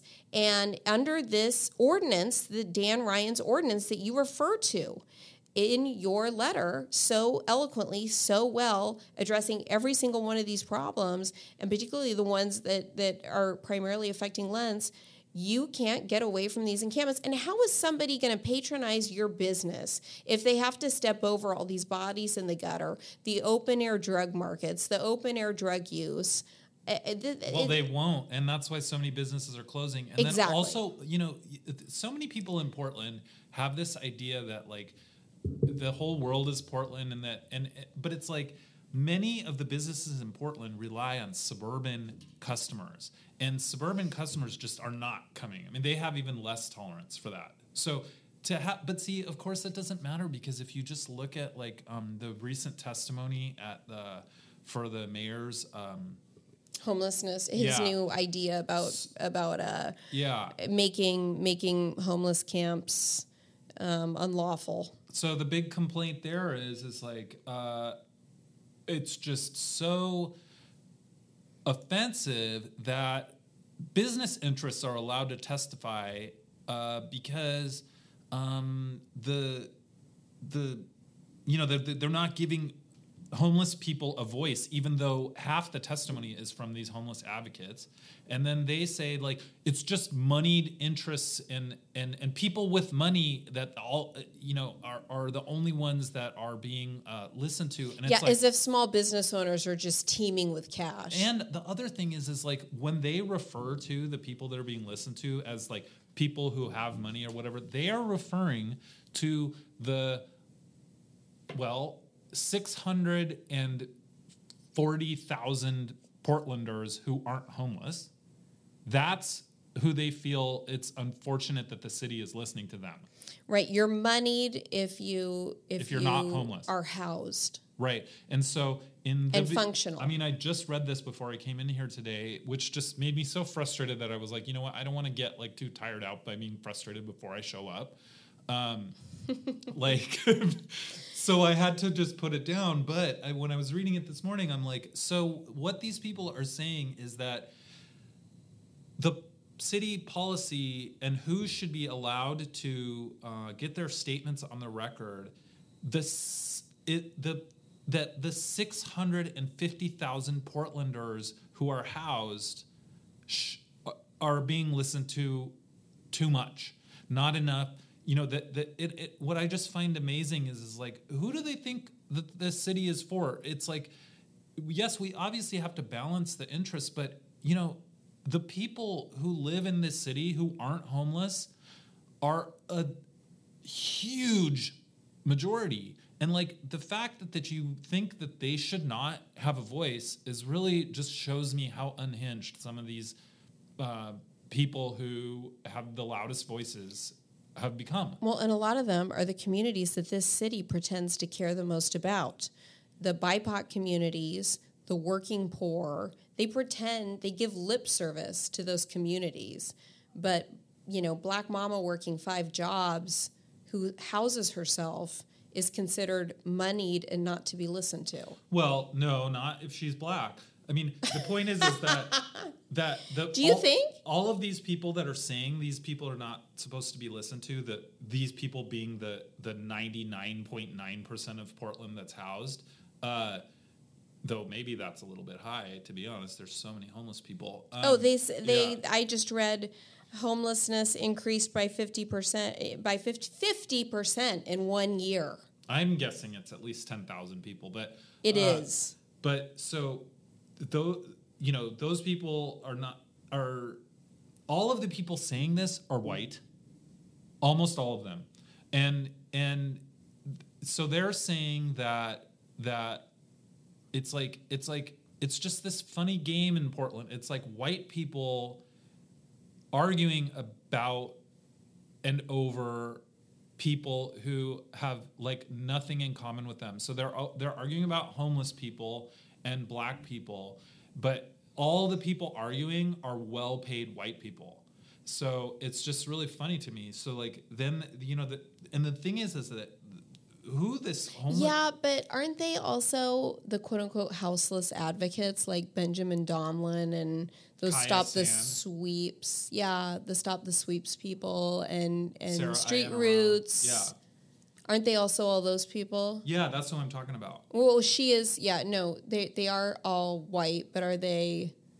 Well, they're well paid compared to houseless people. I mean, and the other thing is... Well, they might be well paid compared to a lot of people. I mean, I think the median income in Portland is not very high, and I think a lot of these people are part of nonprofits that are raking in. I mean, if all you have to do is go through the OHA COVID grants, the Oregon Health Authority COVID grants, look at all the nonprofits they're throwing money to. I mean, we're literally trying to... The city has literally decided it's going to use nonprofits to solve its homelessness problem. And if you look at the grants that they're giving to some of these nonprofits that many people have never even heard of, I mean, you add it up, it comes close to $1 million. But you can't add it up because there's no transparency. There's nobody auditing it. And the thing is like... Well, you can, but you have to dig. So, like, for example, we've done episodes on when AJ McCreary was running against Dan Ryan. We did some episodes on her nonprofit Equitable Giving Circle, which was receiving a lot of press at the time because the idea, and it was receiving a lot of donations, and the idea behind it sounds really good, and it may be good.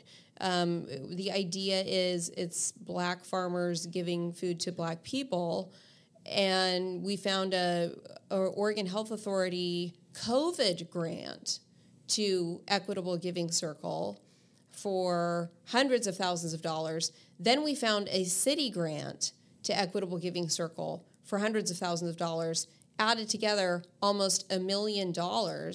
And then a listener found a Instagram post from Equitable Giving Circle's Instagram advertising Zoom seminars about how paperwork is white supremacy. Yeah, that was a thing for a while. And so it called into question, like, what is really the mission of this? What is the mission of this nonprofit? Are they Black farmers giving food to Black people, or are they holding Zoom seminars about how paperwork is white supremacy? And is that what we're paying for? And there was no, you could figure out, like, you could see the grants. So you can find that, and we would link to those. But there was never any accountability or discussion anywhere that we could find that detailed how that money was actually spent. Well, when's the so back in the world before this nonprofit free for all, when is the scheduled annual review of that grant? So a grant making institution should have a year later a meeting to take a look at how that money was spent and what they got out of it. That's not happening in Portland. I don't know that that's ever happened. I don't know that the city doesn't barely do anything. I mean, if you look at how long it takes to get a permit, they're just not. I don't know what these people are doing. I think they're just sitting at home because they're not coming downtown. Well, as Joanne would say, they're governing from the couch. Right, and so they're just looking after their kids and cooking lunch, and they're not scheduling a meeting to look at this grants that are going to these organizations. Mingus suggested it. So did you hear about this? No. So Mingus actually suggested that we get the what is it? The tax form? Is it a 990? The tax form, the nonprofit tax form. Yeah. But a lot of these ones haven't filed them in like 3 years. I know like the Oregon Justice Resource Center, I saw something on Twitter, I didn't check it up, hasn't filed that thing in 3 years. And many of these things have not filed those. So, well, so this is from Willamette Week, and July 20th, 2022. Mingus, this is for that Clean Energy Fund, which I'd love to hear your thoughts about. It's the worst one of those. The Clean Energy Fund. The Portland City Council, it says in this Willamette Week article, July 20th, 2022, unanimously approved $122 million in grants from the Portland Clean Energy Community Benefits Fund, a $298 million pot of tax dollars aimed at curbing carbon emissions and driving climate investments into low-income communities of color. And that's the extent of the standards. I mean, that's it. There's no more rules to how that money is spent. Well, there must not be, because none of us can figure out where, how we can trace the money going to the nonprofits, but then we can't figure out how the nonprofits curbed the carbon emissions. Well, okay, so that thing is just, I think, is just one of the most egregious examples anywhere of. So you get the. I want to rein in just my disdain for the Portland voter, but the Portland voter votes in. Oh, they love this shit. They love this 1% tax, which is huge. A 1% tax. And the only guidelines for that are like that one sentence you just read. And they're taxing 1%. Like, and so the hundreds of millions of dollars, and the only thing is it's supposed to further BIPOC and the environment, basically. There's no more, it's not fleshed out. And you're saying this as a BIPOC person. Yeah, there's no more rules to it. And the best part is it was 122 million. Well, I don't know that this is the best part. It gets better and better. 122 million in grants to 65 nonprofits. And that's a lot of money. And also, what I think is really just fascinating about this world of do-gooders. You know, that's great. You want to do good, great. I mean, don't we all sort of have an intention? Yeah, you hear some nonprofit level? and you think they're doing the God's work. Right.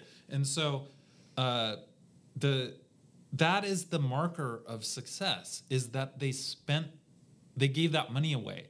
That's wrong. The marker of the success should be what was the outcome? spent and what was the outcome? Did it work? But the city pats itself on the back because they gave the grant out. That job done. Hey, didn't we do a great job? We awarded this nonprofit who's only been in business a year, and we never looked into the background of the single person employee owner of not owner, but the single person who started this nonprofit a year ago to get this grant, who we didn't look into their background. And that's what Mingus was talking about. Mingus suggested that grant applicants, so this is from the same Willamette Week article, Mingus said these grant applicants need to be required to submit their 990s so that we can scrutinize their finances. And Hardesty said nonprofits applying for other city funds have no such requirement. Again, this is from the article. And she says there seems to be an organized effort to discredit the Portland Clean Energy Fund. There seems to be an organized effort to question every person of color who is getting a contract out of the Portland Clean Energy Fund. There are a lot of contracts that come through here that no one ever raises an eyebrow about. I believe that racism, now she's accusing a black man of racism playing a huge role in why every time a penny goes out of the Portland Clean Energy Fund, there is so much scrutiny. It's soul-crushing. Is that what she said? It's soul-crushing? That's what she said. This is from Willamette Week, July 2022. And as far as I know, Mingus's suggestion never got any traction whatsoever. Because in Portland, you say racism and everybody shuts up. Well, yeah, because nobody's ever had a black friend, so it's doubly scary to them because they don't want to be accused of racism because they don't even have anybody that's not white that's their friend, so it's more scary to them. If you are a BIPOC or you have grown up in that milieu and somebody calls you racist, well, you can be like, okay, maybe, but like, shut up. You can imagine this sort of gray-haired lady that, you know, moved to Portland from California like 20 years ago, and you know, because she couldn't hack it in California, and came up here, and she just really wants to do good so bad. And she just, you know, but she really has had no, she thinks in stereotypes, is deep down scared of black people, but is afraid to admit it. And really what she actually really likes is like to go out on hikes with a bunch of other white people and like do her like protest march with a bunch of other white people. Her pussy hat. Yeah, and it's just like this, you know, like this and put all the signs out on her yard, and like, it's just this people who, for lack of a better word, just whether they are intending to or not, love virtue signaling. Everybody in this city loves it. If you say that's our number one, that's our brand. Yeah, so these type of people really have a hard time. They kind of fall apart if you call them racist, and it's very effective. Yeah, it's very effective, and they use it constantly. Yeah, it's very effective. I mean, it's racist. Okay, so. But we should get back to this Energy Fund article. It's just so good. I mean, we'll have a week. Sometimes they just really nail it. So this says the Energy Fund is funded by a surcharge, as you pointed out astutely, on retailers with annual sales of $1 billion or more in the U.S. and 500,000 or more within Portland. Now, see, when this thing was voted in handily, everybody went, "Oh yeah, corporate America should pay its fair share." And I remember the detractors saying things like, we're just going to pass this on to y'all, right? You know that. It's a 1% tax and then everybody's, on the people selling you stuff. And the best part is everybody has started noticing at the bottom of their receipts, 1% added for the Clean Energy Fund. So, like, I'm like, when I pay taxes, like, which, you have to do it. It's like with a certainty in life and always has been. Well, I think most of us are happy to do it if we get stuff out of it. And also it's like at least. And to help the less fortunate if they're helped. Exactly. Whether or not. We need a safety net. But where's the safety net here? Well, like with the feds, that your tax money is going to go to, it goes to the military, it goes to HUD, it goes to Social Security, and it goes to welfare, which is fine, whatever, and it goes to Medicare and Medicaid. Federally subsidized housing, sure. We see that. But with these local taxes, which are getting higher and higher, we have less and less oversight, and it's less and less clear. I mean, you just said in 2 sentences what this 1% tax is for. BIPOC and the environment. That's not like with Medicaid. It's like, well, people who make below $17,000 a year get their health care. Well, that's pretty concrete. It's going to doctors. It's going to hospitals. Like with the military, it's going to pay people in the Army. It's going to and unlike this quote unquote Clean Energy Fund, it's not like. I mean, we consistently have horrific air quality. I know a lot of that is because of fires. But and we consistently have, all we do is litigate environmental damage. The Willamette is disgusting. It's gotten better. It's gotten better, but those environmental litigators, that's the Full Employment Act. If you ever talk to those guys about like the Superfund sites and all that other stuff, and it's a gift that keeps on giving. I mean, you look around and all you see is garbage. Look around this city; it is nothing but garbage. There's trash everywhere. This is not a clean city. Whereas at least with federal taxes, you see elderly people getting their health care paid. You see, you know that they're getting their Social Security checks. We know a military exists. Yeah. We can use our eyes and ears to verify our results. But see, with this Clean Energy Fund, where the money goes, we don't even know. Where I suspect it's going is, I'll tell you, it's somebody who is like, I find the working in the private sector really unfulfilling, and I really just want to do good. So I want to do good. Now, what I read there as a subtext is, I really want to do good for myself. I want to feel good. I want to also have a job. And I want to pay the rent, but I don't want to like work really hard for a company and like go through that whole thing. So what I'm going to do is start a nonprofit. And then that's really cool because at nonprofits, like, first of all, this person will then be the boss because it's a nonprofit of one person at first. And they can be the boss and they can be in control and they can have free lunches and they can expense a whole bunch of stuff and they can hire who they want, all their friends, and they can have meetings with city people and get patted on the back, and they all pat each other on the back, and they only work about 30 hours a week. Well, they're treated with royalty status. Awesome. It's awesome. Who wouldn't want that? And that's why you see that sector has exploded in Portland as the Portland government just doles out the cash to nonprofits. The nonprofit industrial complex. There's so many nonprofits. And the thing is, most of them have been started recently.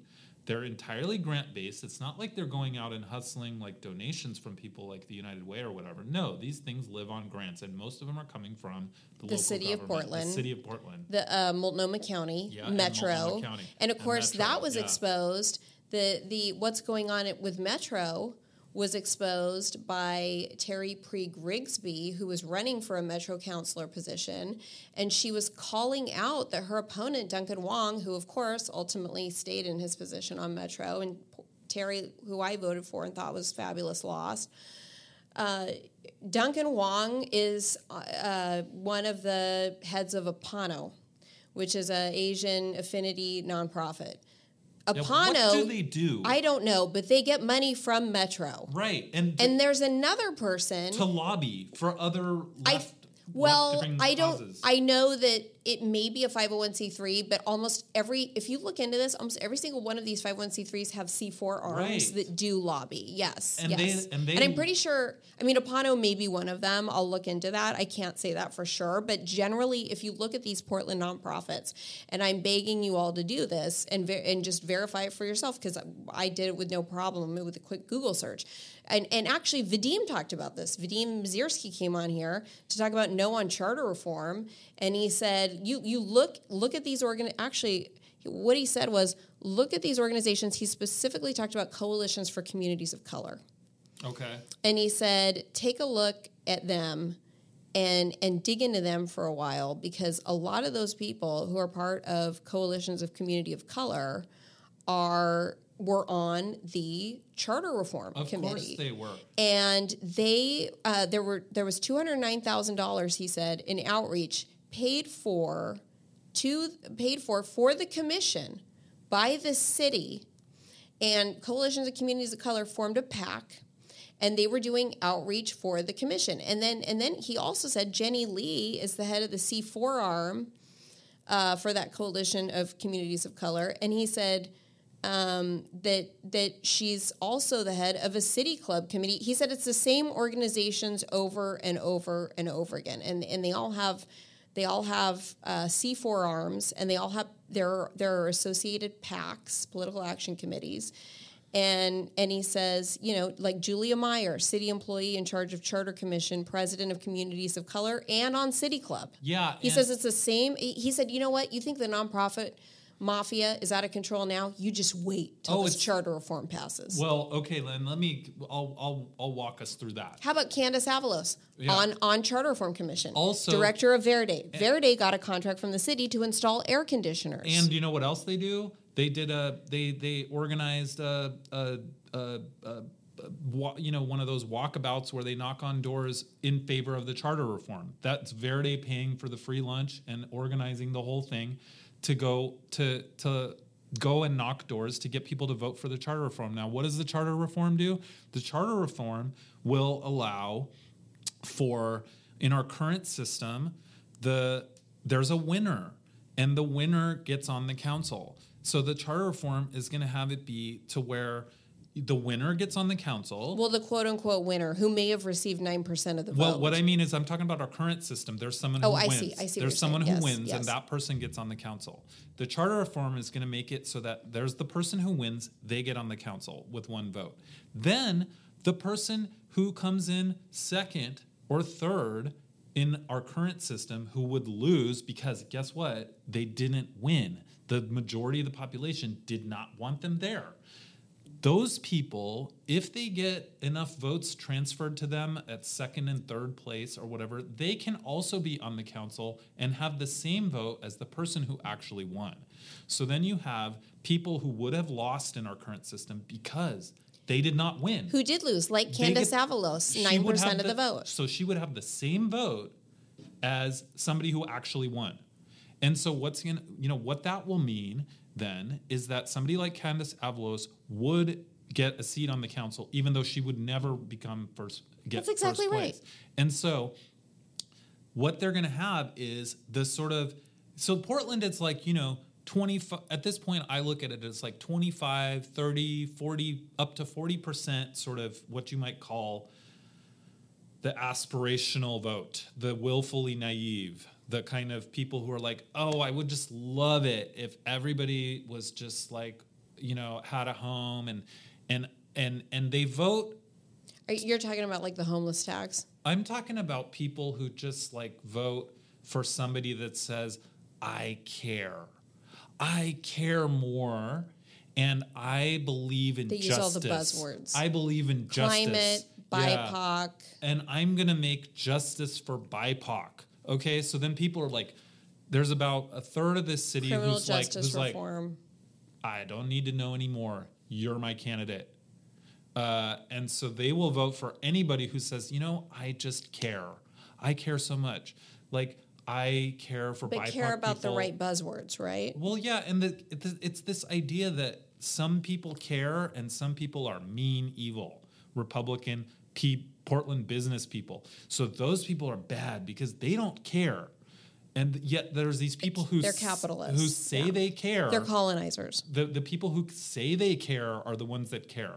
Like, and so it's like, I don't know, maybe these people like forgot about growing up when you learn that just because somebody says something, like those people who say, hey, I'm a really good person. When you grow up, if you're taught well, you learn to be skeptical of people who say things like that. Hey, I'm a really good person. I'm a great friend. I'm like, you should look twice at somebody who says that, because it could be bragging, it could be false, it could be projection. There's a lot of problems with people who say, hey, I'm better than that other person. I'm a better person morally. Like, should be suspicious of that. But people seem to have forgotten that. So there's a segment of our population in Portland who will just vote for somebody that says, you know what, I just care a lot about justice. I think the majority. Yeah, and so there's nothing else needed other than saying that you care more. And so what's going to happen is these candidates like that don't really offer any kind of practical solution, but really act like they care, are going to have the same seat on the council as somebody who might actually win because they're offering concrete solutions. Right, as somebody like Mingus who ran on actual charter reform. Who has some sort of practical idea. Because let's be honest, you look at Sarah Iannarone or some of these people, or even AJ McCreary, when you look at what they put out there as a platform, it is very light on specifics. And it's very light on practical solutions and acknowledgement of reality and the difficulties of complex problems. They offer very simplistic, almost aphorisms like you see on the yard signs to solve complex problems. And that's not realistic, but those type of people win in Portland. Or at least they're going to come in second. So now we're going to have them all. When did that culture start? When did that begin? I remember that this city had a lot more practical leadership. It seems to have gotten really bad in the last 10 years. You know who I just met last night? I didn't even know.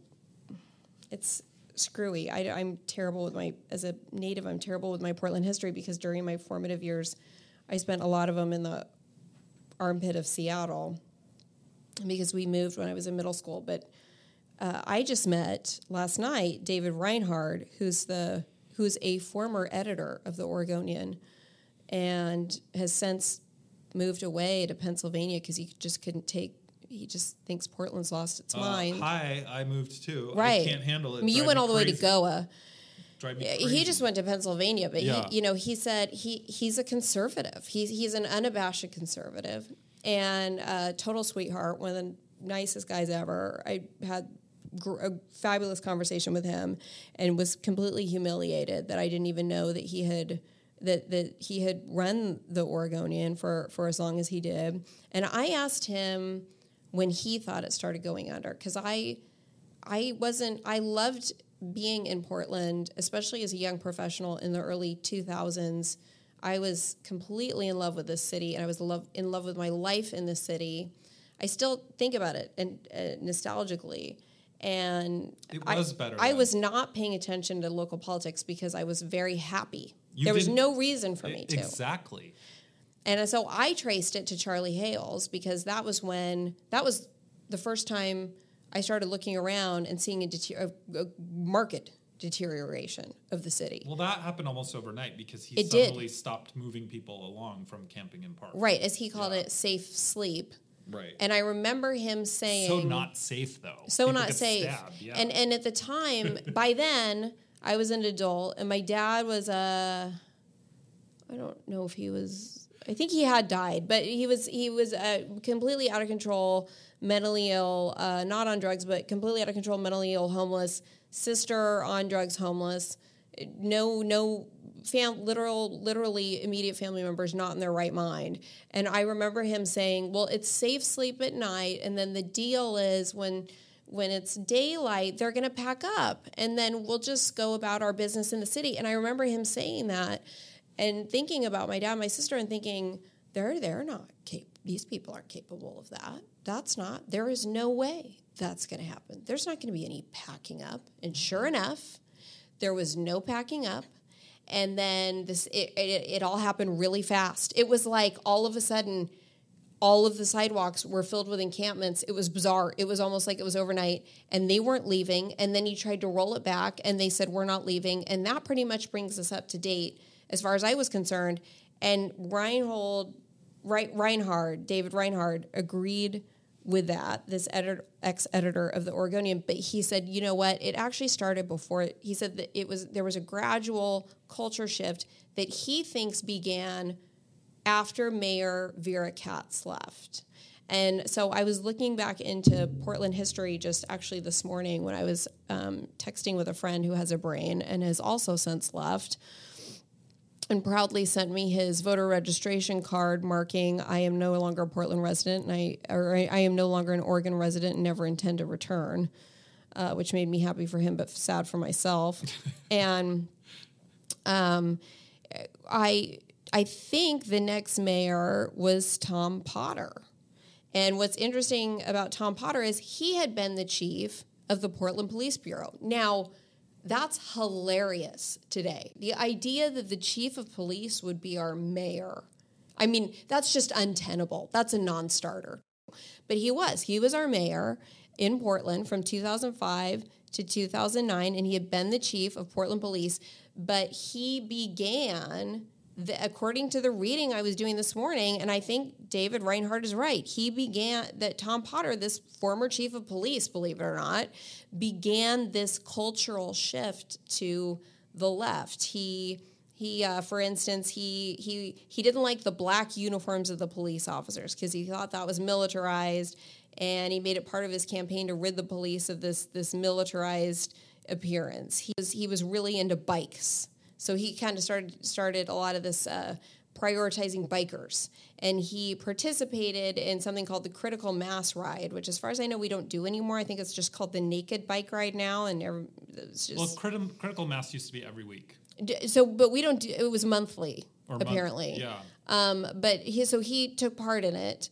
And people were upset because he was blocking street traffic and violating traffic laws. And so people were upset that their mayor was engaging in this, in what they saw as lawless activity, but that was celebrated by the bike community, and it was celebrated by the bike activists. And I thought that was so interesting. He also withdrew the PPB from the FBI Joint Terrorism Task Force. And he accused, May 2006, I'm just reading from Wikipedia here. It says that he accused the FBI of attempting to recruit an informant within the Portland city offices, going so far as to have his city hall offices search for listening devices. Widely credited for emphasizing diversity and making City Hall more accessible to underrepresented communities, which, of course, that's great. It sounds great. What does that really mean? It sounds great. He's the one who turned Southeast 39th into Cesar Chavez Avenue. Right. So isn't that interesting? And I think David Reinhardt is right. I think after Vera Katz left, that is when we began our cultural shift. And hilariously, we began this shift to the left with a former chief of Portland Police, which today would be a non-starter. We have gone so far left that Tom Potter looks like Trump compared to what we've got going on now in terms of our leadership. I mean, we've gone so far left that it's an actual debate whether we should have a police department. That's right. Or that's exactly right. It's an actual debate as to it's very far left, but I whether people should go to jail at all. Yeah. Whether people who are homeless should go to jail. Whether people who are on drugs should go to jail. Whether people who are mentally ill should go to jail. What you have is a lot of leftists think that the criminal justice system exists only to punish, and that people who want to put people in jail, that's their exactly motivation right. is that they want revenge. But they seem to forget that one of the reasons is that you say, for example, some of these people we have in Portland who when they have finally gotten into some serious trouble for randomly injuring somebody grievously on the street, and then you go and you see that they had been arrested for punching random people like 6 times before, which is not the Kefir Whites, or of course you have the Muhammad Adan case where he's got felonies. He's accused of strangulation, and then of course the community bail fund lets him out. Yeah, and I went to high school with that girl. Oh my gosh, with Rachel? No, with the community bail fund. Oh, that's right, starter. Trujillo. Yeah. Amanda Trujillo. Yeah, but who is white? It turns out, and I actually did not know that. She's lily white. But the thing, so like they forget that one of the reasons that that the person needs to go to jail is that they're punching people on the reg randomly. So like you don't want to have that in your city. Like, and I'm sorry, yes, if society had been better and this person probably was abused as a child, if that had not happened and somehow we could have prevented that, then that would be a better outcome. But you can't have people who are getting arrested for random attacks and just let them out every time. So it's like the reason is because you want to prevent them from attacking people, not because you're so mad at them and you hate them. Yeah, this guy's name is Rafael Mangal. That I was forgetting his name, but his last name is spelled Mangual, and he's suddenly everywhere. But that's his argument: criminal injustice. He's a fellow at the Manhattan Institute, and he's head of research for Policing and Public Safety Initiative. And that's his argument. That we're forgetting about all that. And Rene Gonzalez's argument, which he just speaks such common sense, and I've been living here ensconced in Portland. I don't know how he's been able to speak common sense to Portlanders, but sometimes things he says sound revolutionary. They sound like revolutionary thoughts to me, when really they're just common sense thoughts, but they haven't occurred to me in so many years because I live here. And he said, "We've forgotten about the victims in these crimes." And I sat there for a minute, and it sounded revolutionary to me, but of course that's true. And I would never have been able to articulate it because I am so stuck in decarceration language, and I am so stuck in that criminal justice reform language that I too forget about crime victims. Well, we don't talk about them. It's also with this homeless debate. Like, for example, just the thing where they just had comments on the mayor's plan. The testifiers are like, you clearly didn't talk to homeless people when you came up with this plan, and you're not paying attention to the homeless people, and blah, blah, blah, blah, blah. It's all about the homeless people. But it's like, again, we have forgotten about the victims that it's your letter. You articulated it in the letter that I read, the Lents neighborhood livability letter. When you say victims, you're talking about the neighborhoods that have been overrun. That's why we have featured so many people from Lents on this podcast. that is one of the main neighborhoods. That and Laurelhurst, I would say, are two of the main neighborhoods that have been overrun by crime, open-air drug markets, lawlessness, chaos, shootings. The residents are being housed and unhoused, frankly, are being traumatized 24/7. Yeah, and so it's not like and we're not talking about it. Well, because we're not allowed to. The dialogue, the dialogue that's put out there is heavily driven by the activist crowd. So if you look at who testified at the meeting, Joanne Hardesty complained that business interests were allowed to speak first at this thing, but half of the testimony at the meeting about the homeless plan was homeless advocates. And it's like, the thing is that there's 650,000 people in the city who are not homeless. Half of the testimony is already by and for homeless people, and they're still complaining that nobody's paying attention to them. They've completely lost perspective. And that's the problem. There's a delusion there. There's also a whole lot of narcissism. So you were talking about, when did the city change? I was a history major. I tend to. Well, we should talk about your pedigree because it's incredible. You went to Williams and you went to UCLA Law School. Those are two of the hardest schools to get into in the country. I mean, your intellect is incredible. But anyway, go ahead. You were a history major. Yeah, and then there's a debate as to whether history happens from the ground up or it's driven by leaders. And I think you can make the case for both. And so it's probably somewhere in the middle. Obviously, someone like Hitler probably drove a lot of the things, but some things are ground up. And I would argue that Portland, what has happened also along around the time of Mayor Potter or whatever, you have what we have going on in Portland now is it is very attractive to a certain type of person who moves here. First of all, right, within the city limits, I mean, how many people were actually born in this state? I don't even know, but it gets lower and lower all the time. We decided you're a sixth generation Oregon native. Yeah. On your dad's side, Indian. You're Indian. That's on your mom's side from India, which is why you're living in India. Part of why you're living in India now, and that's familiar to you. But I think I was telling you I'd never met. I'm only a third generation. I don't think I'd met a sixth generation Oregonian except for you. Yeah, I mean it's pretty rare, and they certainly most people that have deep roots in Oregon have no interest in living in Portland. You talk about... Why do you think that is? Because it's... I mean, it's a shithole now, but why do you think that was true before? They'll tell you, and even before it was a shithole, they would tell you that, because they can't stand the politics. Really? You think even like what about in the 80s? What about pre-Potter? What about in the 80s? What about in the... I know. Are you saying this is relative? You're saying relatively recently. All I know is my own experience on that particular topic, which is to say, my dad is from Wallowa County, which is like the far northeast corner of Oregon, and everyone there, and my relatives and everyone is like, can't stand Portland. They want to secede. So part of it is that.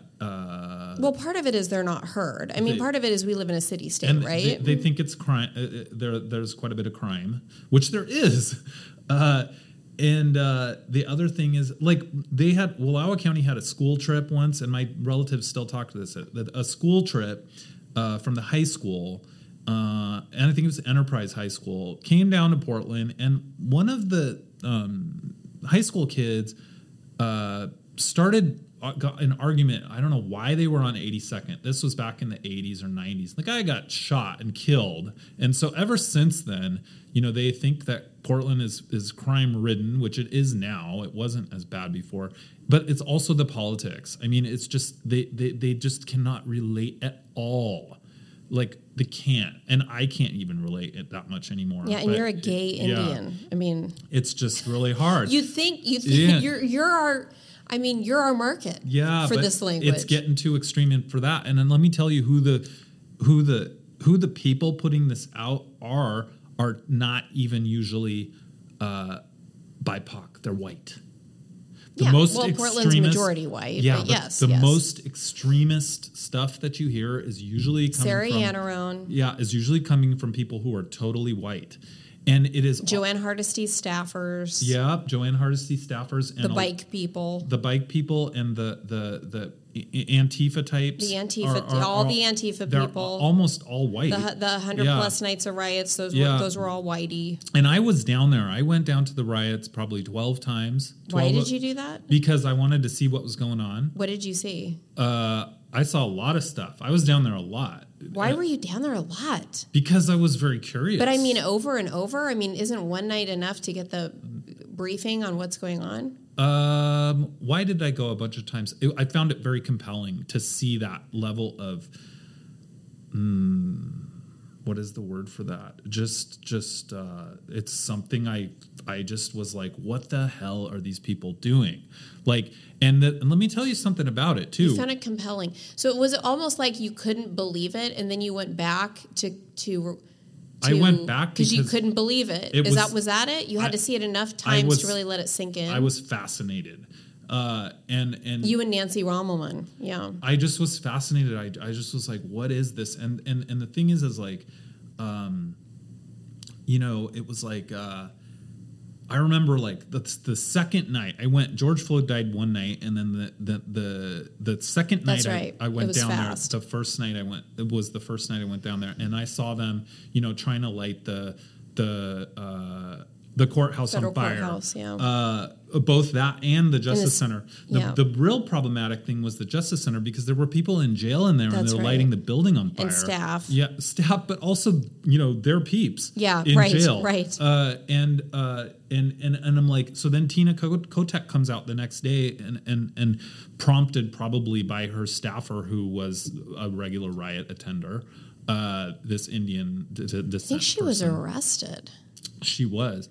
And so Tina Kotek comes out there and says, like it was police brutality. And I remember I was like so pissed. I was like, I wrote her a letter to her office and they actually got back to me. I was like, if you are so out of line, I was like, I'm going to like donate to your opponent the next time you run. And then they called me and they were like, what's this all about? One of the staffers was like, what's this all about? Like, what do you mean? And I was like, let me explain it to you. I was like, I'm going to write you a letter to tell you exactly why I am so offended by her comment.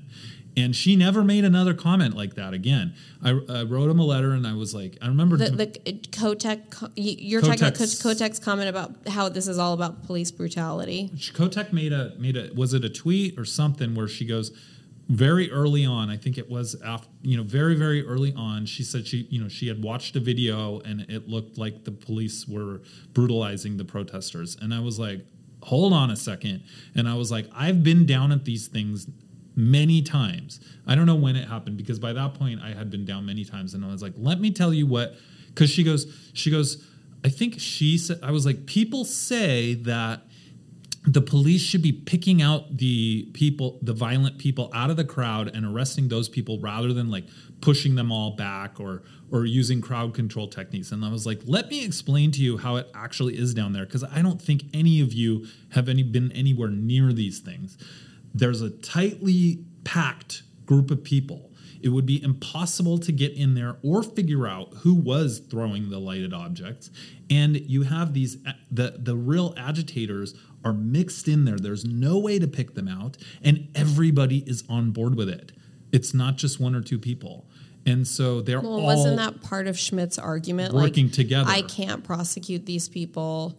I'm just not going to move forward unless I've got a viable evidence of like person on person violent activity or whatever, because I can't, I mean, to his credit, I don't know how you would identify.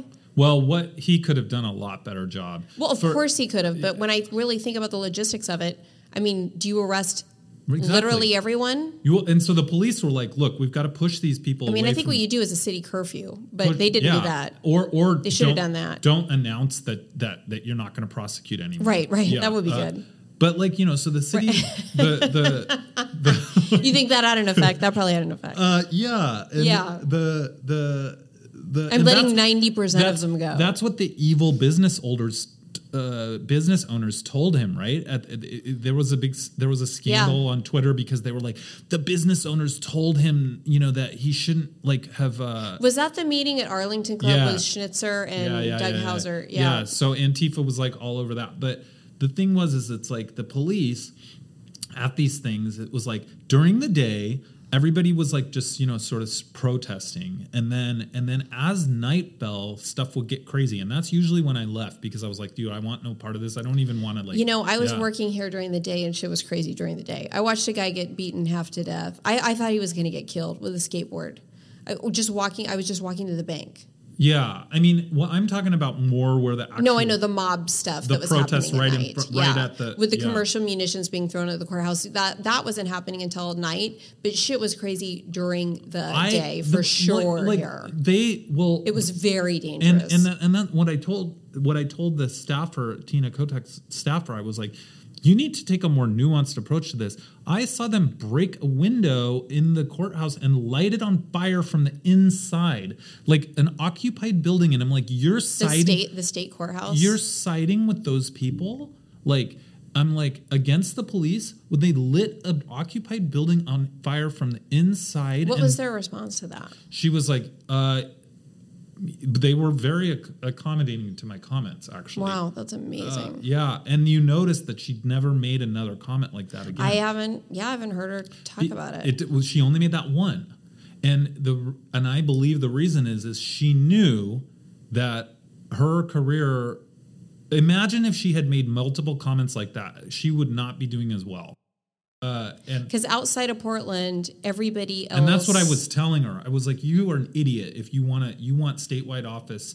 You're right. Yeah. And so she stopped. Not saying wow, she should have hired you as a political consultant. But I don't know how I got on this, but yeah, it was just the what were we talking about? But those things I went down there a lot because I was just fascinated, and there were a huge number of really violent people there who had no concern for the fact that they were trying to light these buildings on fire, and who were horrible to the police. And it was just really a shit show. I mean, it was human depravity. How could you treat we were another talking human about white being people. like that? What we were talking about is how the narrative in Portland... They're all white. Yeah, all those people were white. This fringe left culture in Portland is framed by white people, yes, and how an example of a big group of white people that is framing fringe culture is Antifa. And if you look at how Antifa actually split kind of with the black people involved in the protest movement, the black people involved in the Portland protest movement are more reasonable. They're more realistic, and they're less extreme. And they've split. I mean, they're not really on the same side anymore because Antifa is the one that's really extreme, and they're paranoid. And here's where I was going with this. What I believe happened is those types have moved to Portland. They're very narcissistic. What I mean is that their lives consist of spending time alone, online, on Twitter, creating an identity. So a lot of times it's something that involves trans. So they do this kind of trans look. They're non-binary. They actually do not feel like the opposite sex. It's a look, in my opinion. And that rings true. I've never heard it articulated. Some people. That way I had before. A client once who was non-binary, and that was legit. But for a lot of these, so you don't think?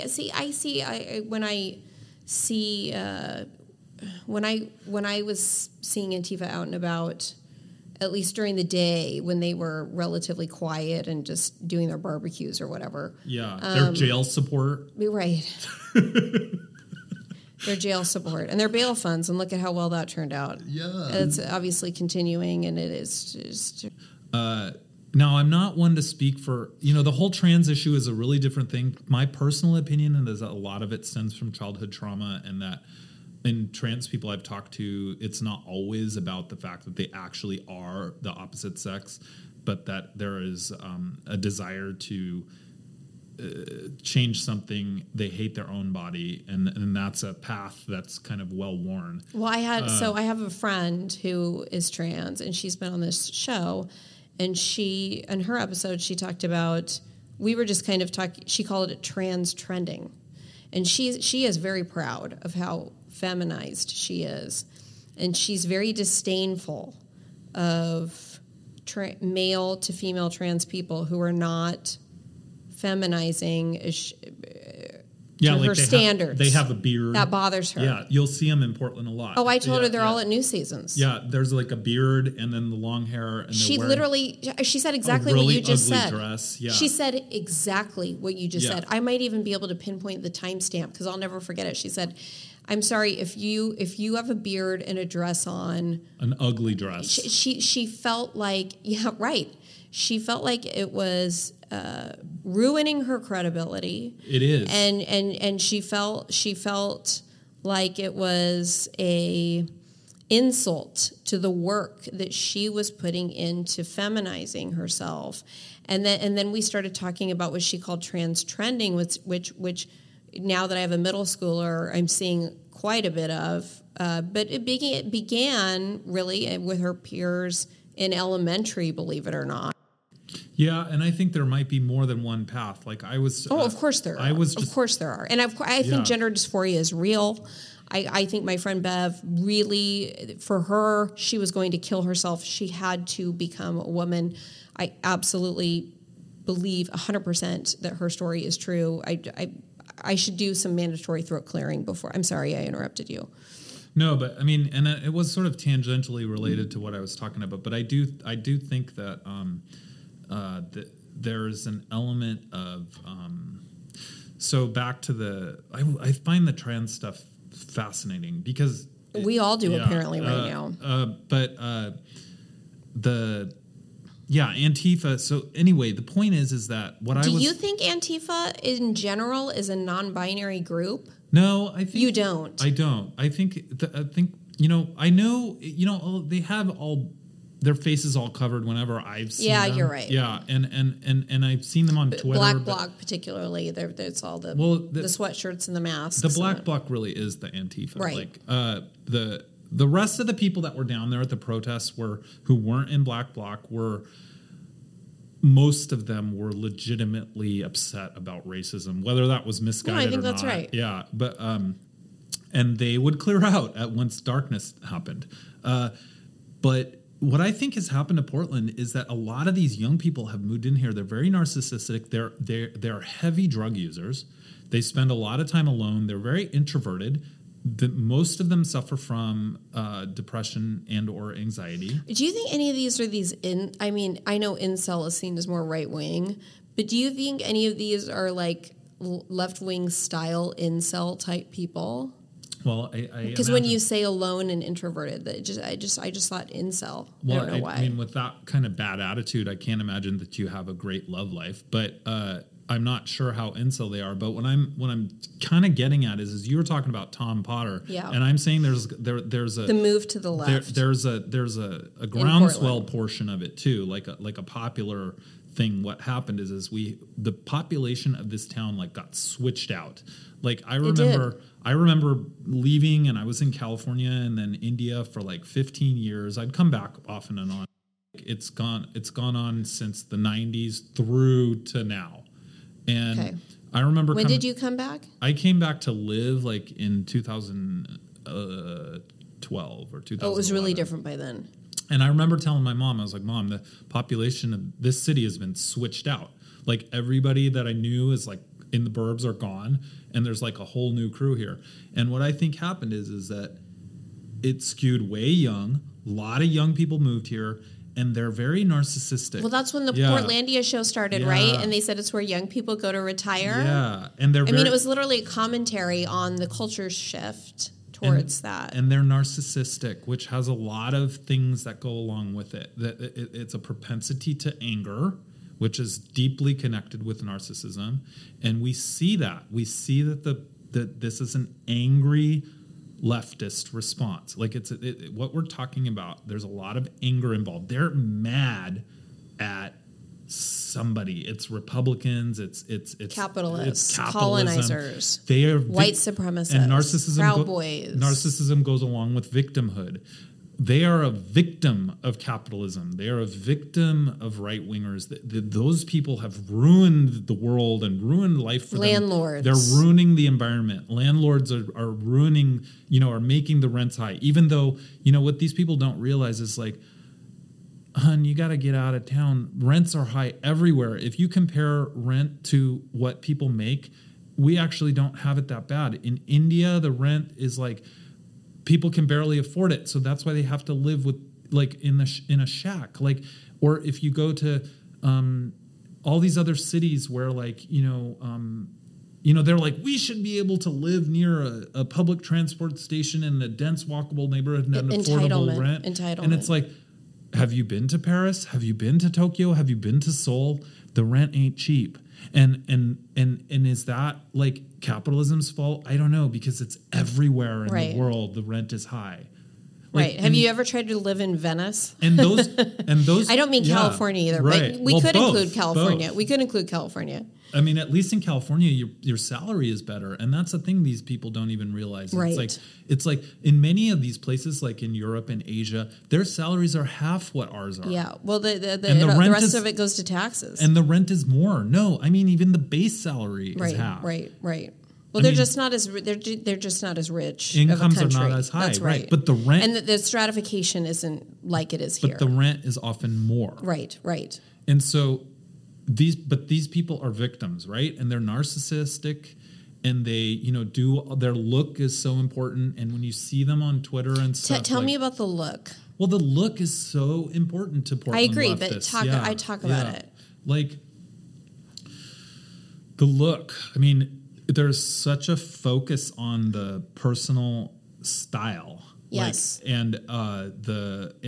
and where the clothes are sourced from, and the if they're wearing makeup, the makeup look is really overdone, like heavy like eyeshadow on some of the people who want to be more bright trans. colors. Bright colors, or like the piercings, like you say, and then there's just such a focus on. It's the same thing with the pronouns. I mean, you look at the social media bios, it's got this like long list of I am this, I am that. And guess what? Nobody fucking cares, but it's like you care and you think that other people care, but they don't, and that on some level, and that makes you deeply unhappy. Like, but this long list of identity markers, like it's all very narcissistic. Like the look is just so, it's trying to be unique, right? I mean, they're really trying hard to be somebody. They for sure do not blend in. Well, but they do, because they kind of all look that way. Because they all look the same. Yeah. And that's the joke of it, right? That you all look like misfits. And once you all look like misfits, you all start to look the same. And then the people that stand out are people like you and me. Yeah, because then you all come to Portland. And so that and that's what I'm saying is it's like people are moving here from all over the country, at least they were, that are of this type. And that's why we've had such a concentration of this far left ideology, more than San Francisco. San Francisco still has a lot of people who care about money. They really want it. And they make a lot of it. And Same we don't have Seattle. That here. We don't have that. What we have is these people. Yeah. That's right. And people who want to make a lot of money, they don't move here. No. Because they want to keep their money. What we have, who moves here? And we have the highest income tax in the country. They don't care to move here. Oh, it could get worse if it doesn't get better. I think it will get worse. Because what we have is these people move here and they're like, I don't like capitalism. I'm moving here for the lifestyle. They're not moving here for a job. They move here. They often don't even have a job. And guess what? It's so hard to find a job in Portland because everybody's looking for one, because nobody actually moved here with a job. And like all these young people I'm talking about, even the older, even more couple type. I'm trying to people. figure that out. Are they looking for one? Because every business owner that I talk to says they cannot find anybody to work no matter how much they pay them. I was just talking to somebody about this the other day. They were looking for servers and they were looking for cooks. And they said, I'm willing to pay these people like $25 to $30 an hour, and I can't find anybody. Yeah, because they don't want that job. So how are these people? Do you have any understanding of how these people are living? I mean, I know some unfortunate colleagues who have children who have fallen into drugs and failed to launch completely and totally, and are living on government assistance, and the unfortunate codependence of their parents.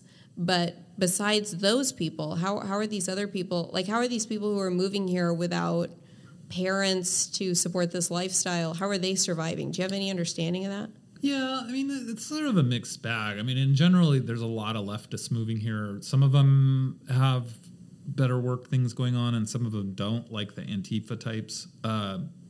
Those people all live in house shares for the most part. Some of them have decent jobs, but a lot of them, they just try to keep their expenses really low, and they work at places for a few months, and then take breaks, and they just keep their expenses really low. Well, if you keep your expenses really low, you can actually generate a fair amount of money and live off that for a while. I mean, I just went to a pizza place the other day where a pizza. So what? There were three of us. Two of us were little kids. It was me and two little kids, and I actually didn't have any of the pizza. And the pizza was like $40. I know. And it said it was because everybody here gets paid a living wage. That was written on the wall. And I just thought, I'm sure they did. I mean, a guy that was older than me and seemed like he was doing me a favor by handing me the pizza was my quote unquote server. So yeah, I mean, I think, sure, if you're making between $25 and $30 an hour, and you do that, and for a few months, and you don't spend any money, and your pastimes consist of getting on Twitter, blasting people, and shooting munitions at the federal courthouse, and breaking Starbucks windows, then I guess you don't need to worry much about money. No, but you are really worried about money. Right, but you're worried about demonizing people with the money. Yeah, it makes you really mad that there's people who have money and you don't, and you're really pissed about it. And then it's all lumped together. Those people are also responsible for climate change, and yes, and it's just all these bad people. They're driving cars. Yeah, and they're just bad people. There's all these bad people, and they are ruining it for the whole world. They'd say the whole world. They're oppressing. Yeah. They're oppressing all of us because they're creating climate change, and they're creating pollution, and they're engaged in capitalism, and they're making money off the backs of workers, which is causing. Yeah. I mean, you and I could script this with half a bottle of wine in a half hour. Landlords are so evil, right? Right. So Alex Zelinsky, who she's good for a laugh. Who is really online. She tweeted, interesting. So this was October 26, 2022. She tweeted, interesting nugget. The first 20 or so people who testified this afternoon were business, travel, lobbyists, and realtors. Exactly what you just said. This criticism of people testifying. Business, travel, lobbyists, and realtors who all supported the camping ban. We are only now getting into members of the public who registered to speak first. And then Tiana Tozer, who is a former Paralympian and a speaker. And my understanding is she's involved in this ADA, this Americans with Disabilities Act lawsuit against the city about blocking sidewalks. And then, of course, as you know, I will get to her how she responded, which was great. But as you know, one of my favorite parts of this whole thing is when the ADA lawsuit happens, and then what's, as you and I know, what's called discovery starts, right? So they start getting to depose people, and they start asking for documents, and then the city has to come up with its defenses. And one of the city's defenses was Multnomah County bought tents for all these people. Did you hear that? Did you read that? I knew that was happening. I didn't know that. How did you know that? Because where are they getting these tents? I don't know, from the do-gooders, from the houseless advocates, Maybe I'm just from very Street cynical. Roots, from I you. knew But that. did you know they were getting from the county and not the city? No, I knew that the government was giving them tents. Oh my God, I don't. You're just way far ahead of where I am. I think. Well, maybe I'm cynical though. Also, I mean, I just knew it. I had no idea. And then the best part is, right? The city is then sweeping, right? "Quote unquote" sweeping. And throwing it's not them away. really. Right, so we're paying for these tents, and then we're paying for the city to pick them up and throw them away. Yep. I mean, it's just crazy. And our tax money is paying these nonprofits to advocate, to do things that we don't want.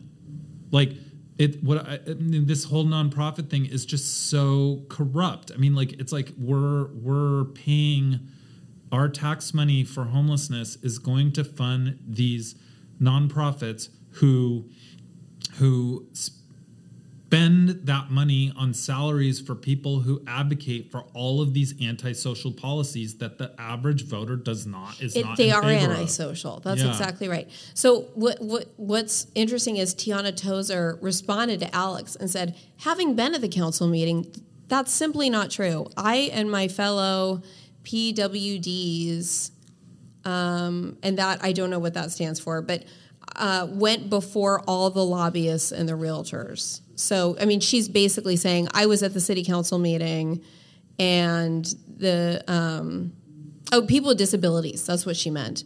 I and my fellow people with disabilities testified before all the lobbyists and realtors. But what's being reported by the Mercury is that the quote-unquote capitalists are the ones that are in charge of running the show at the during the testimony at City Hall, just like you said, which is exactly what you had said. That was the criticism. But Tiana is saying that criticism is false. That's not even what happened. It isn't. But the thing is I don't think people really realize how much mental illness we're dealing with in this city. No, we don't. There's this mental illness is pervasive in the activist community as well. They do not perceive reality in the same way. How do you know that, though? How do you know it's? I mean, how do you know it's mental illness? Well, because I can see the disconnect with reality. You gave an example right there. In general, I see that there's definitely a disconnect with reality. That their narrative dynamic is like this grand drama that is being played out between the forces of evil and the forces of good, and they fit that all into the narrative. So it's very black and white in their mind. Like I remember getting into the brief time I was on Twitter, I'm like arguing with this Antifa person. I'm like, Joanne Hardesty has 6% support east of the 205. And he's like, you liar, you're putting out PPB lies and Portland Business Association lies. How dare you lie like that? That's where Joanne Hardesty is from East Portland, and that's her people. And it's like, in their mind, any time you say something that is not according to their narrative, you're a liar and you're a fascist and you're part of that. And so that's why I call it mental illness, because they're extremely neurotic people. I mean, I've been there, but when I was living in Portland, just so I had to get out, I was getting more and more neurotic. Like, I started worrying about my bedding having like plastic fibers in it, and I didn't want to sleep on it anymore. And I just started getting like, I had to have only organic food, and I was like, getting really stoned all the time, and like freaking out about the smallest little things, like and only going to New Seasons I was just like getting so neurotic.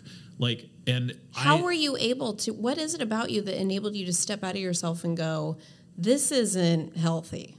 Because it was becoming very obvious to me how unhealthy I was mentally. But how? Because I was not. Because it seems like the rest of our populace is unable to break the spell.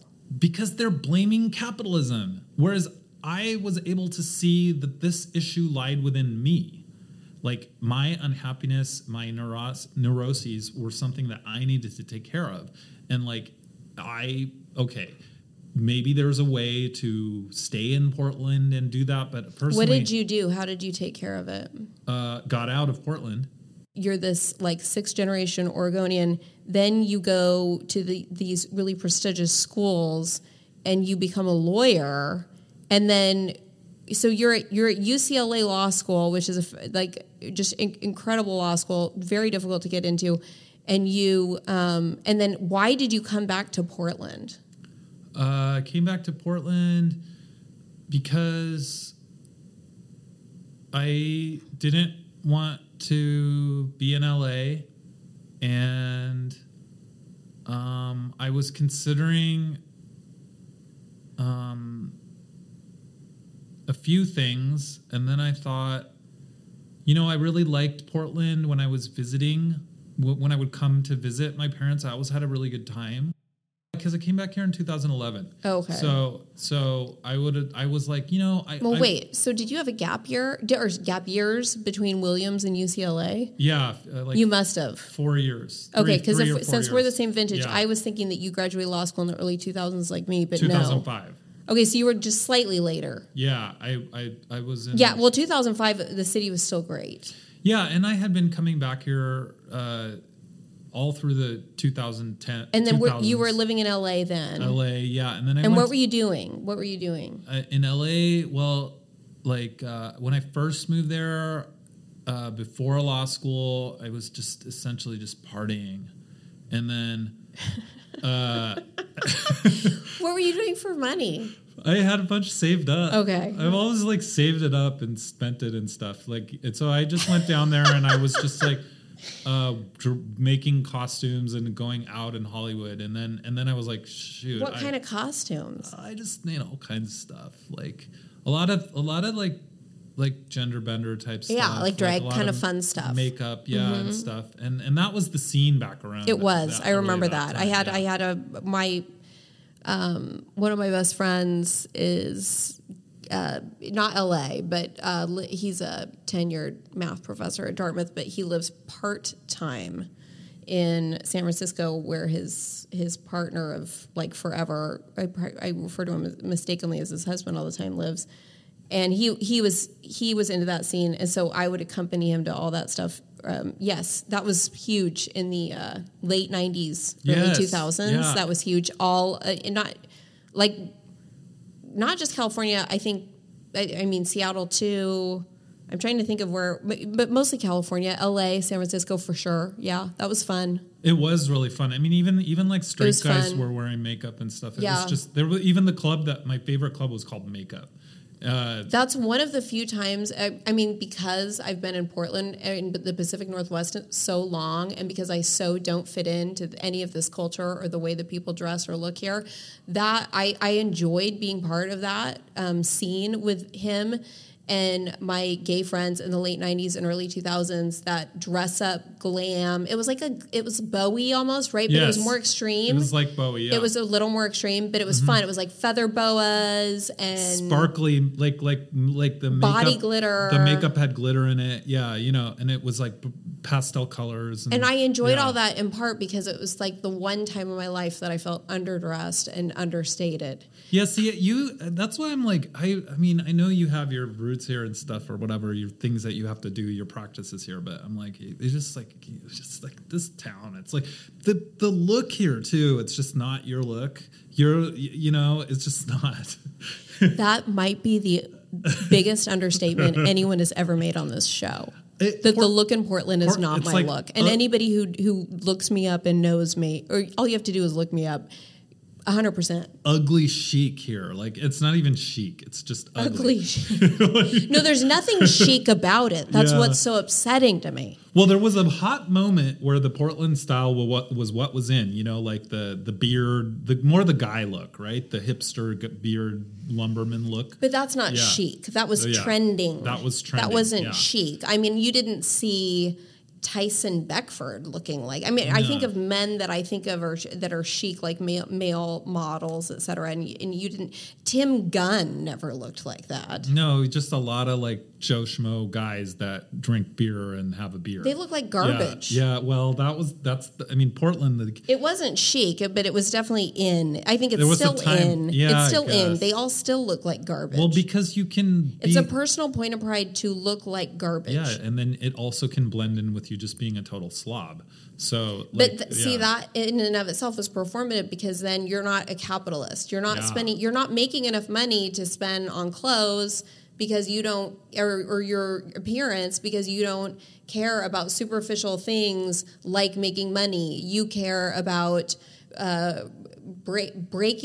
destroying the patriarchy, wearing your pussy hat, breaking Starbucks windows, bringing down capitalism, defacing Catholic churches, rallying in support of abortion rights, and you're so focused on what's really important that if you deigned at all to brush your hair, let alone I mean, the amount of women my age who have just decided not only to completely, and I'm talking about, it's part of it is so in the culture here. I'm not even talking about Antifa people anymore. We can just talk about our colleagues, people I interact with professionally. The amount of women my age who have just decided to completely let all of that go and throw on, and now that you can do everything remote by phone, even if you're a litigator, especially if you're doing civil work. I mean, if you're doing criminal work, you got to put something on and show up. But I don't know if you remember this. During COVID, the courts were issuing edicts to attorneys telling them that they needed to get out of bed and get dressed. Do you remember that? No. Yeah, that happened here in. Well, it's not going to be surprising to you, but it happened here in Portland, and they were saying, you need to be out of bed, you need to be dressed, and it needs to be professional attire. And I just remember reading that and thinking that is so on brand that in this, and can you imagine being the client of that lawyer? Your lawyer can't manage to get out of bed for a Zoom call to fulfill their ethical duty for you and zealously advocate for you.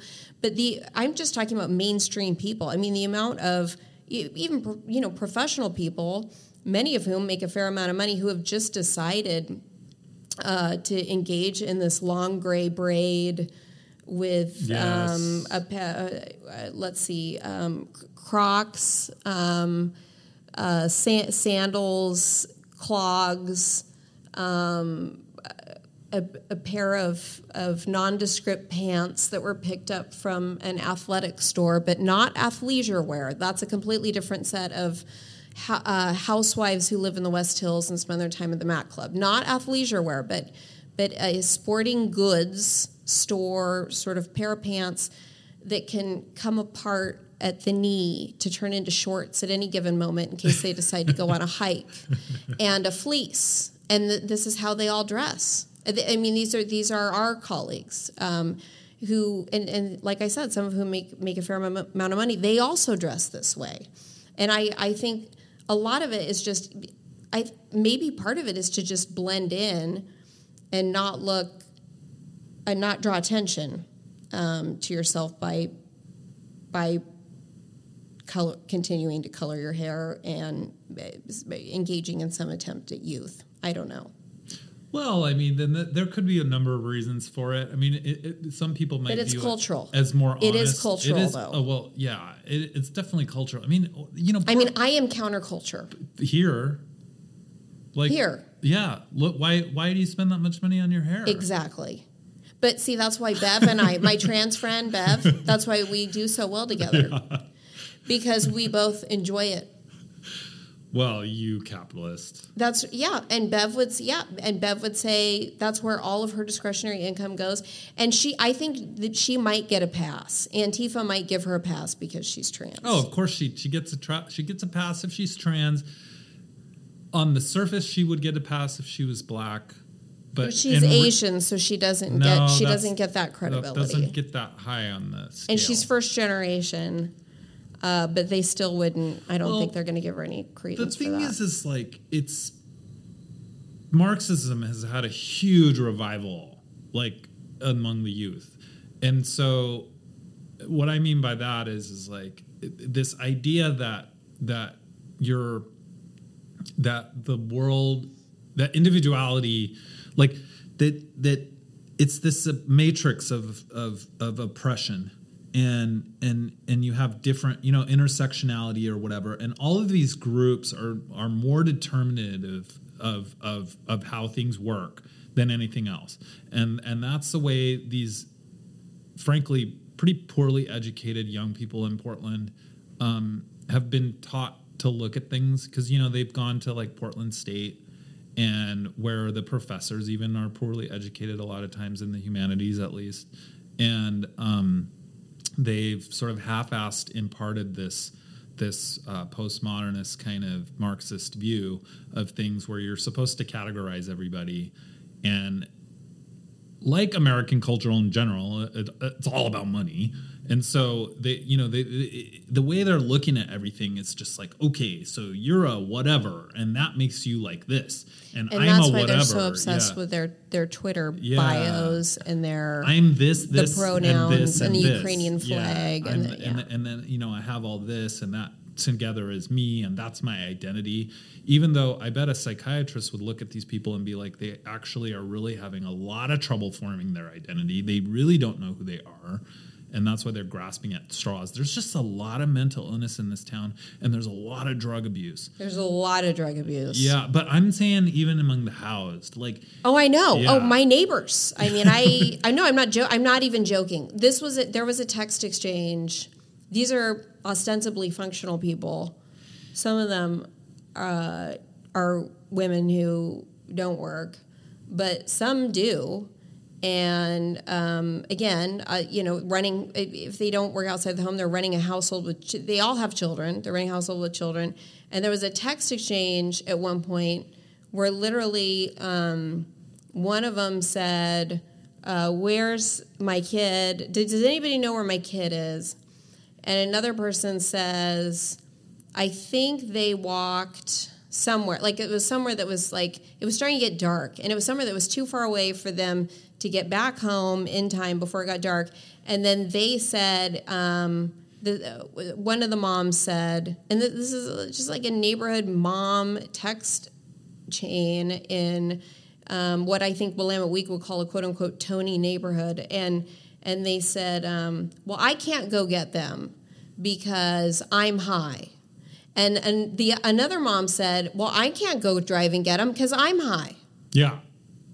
I mean, these are parents of, I mean, if you saw these children, you would never guess that their parents would be too high to go pick them up. I mean, they're incredibly well-dressed. They look impeccable. Their houses are, probably worth $1 million plus. And yes, yeah, you're exactly right. It's not, the drug culture here extends pervasive. From, it's not this idea that the homeless people are the only people that are high all the time. I mean, come take a stroll in the morning, anywhere, really anywhere in any neighborhood in Portland, or evenings. And if they're not high, it's not just drugs, it's alcohol. Oh, yeah.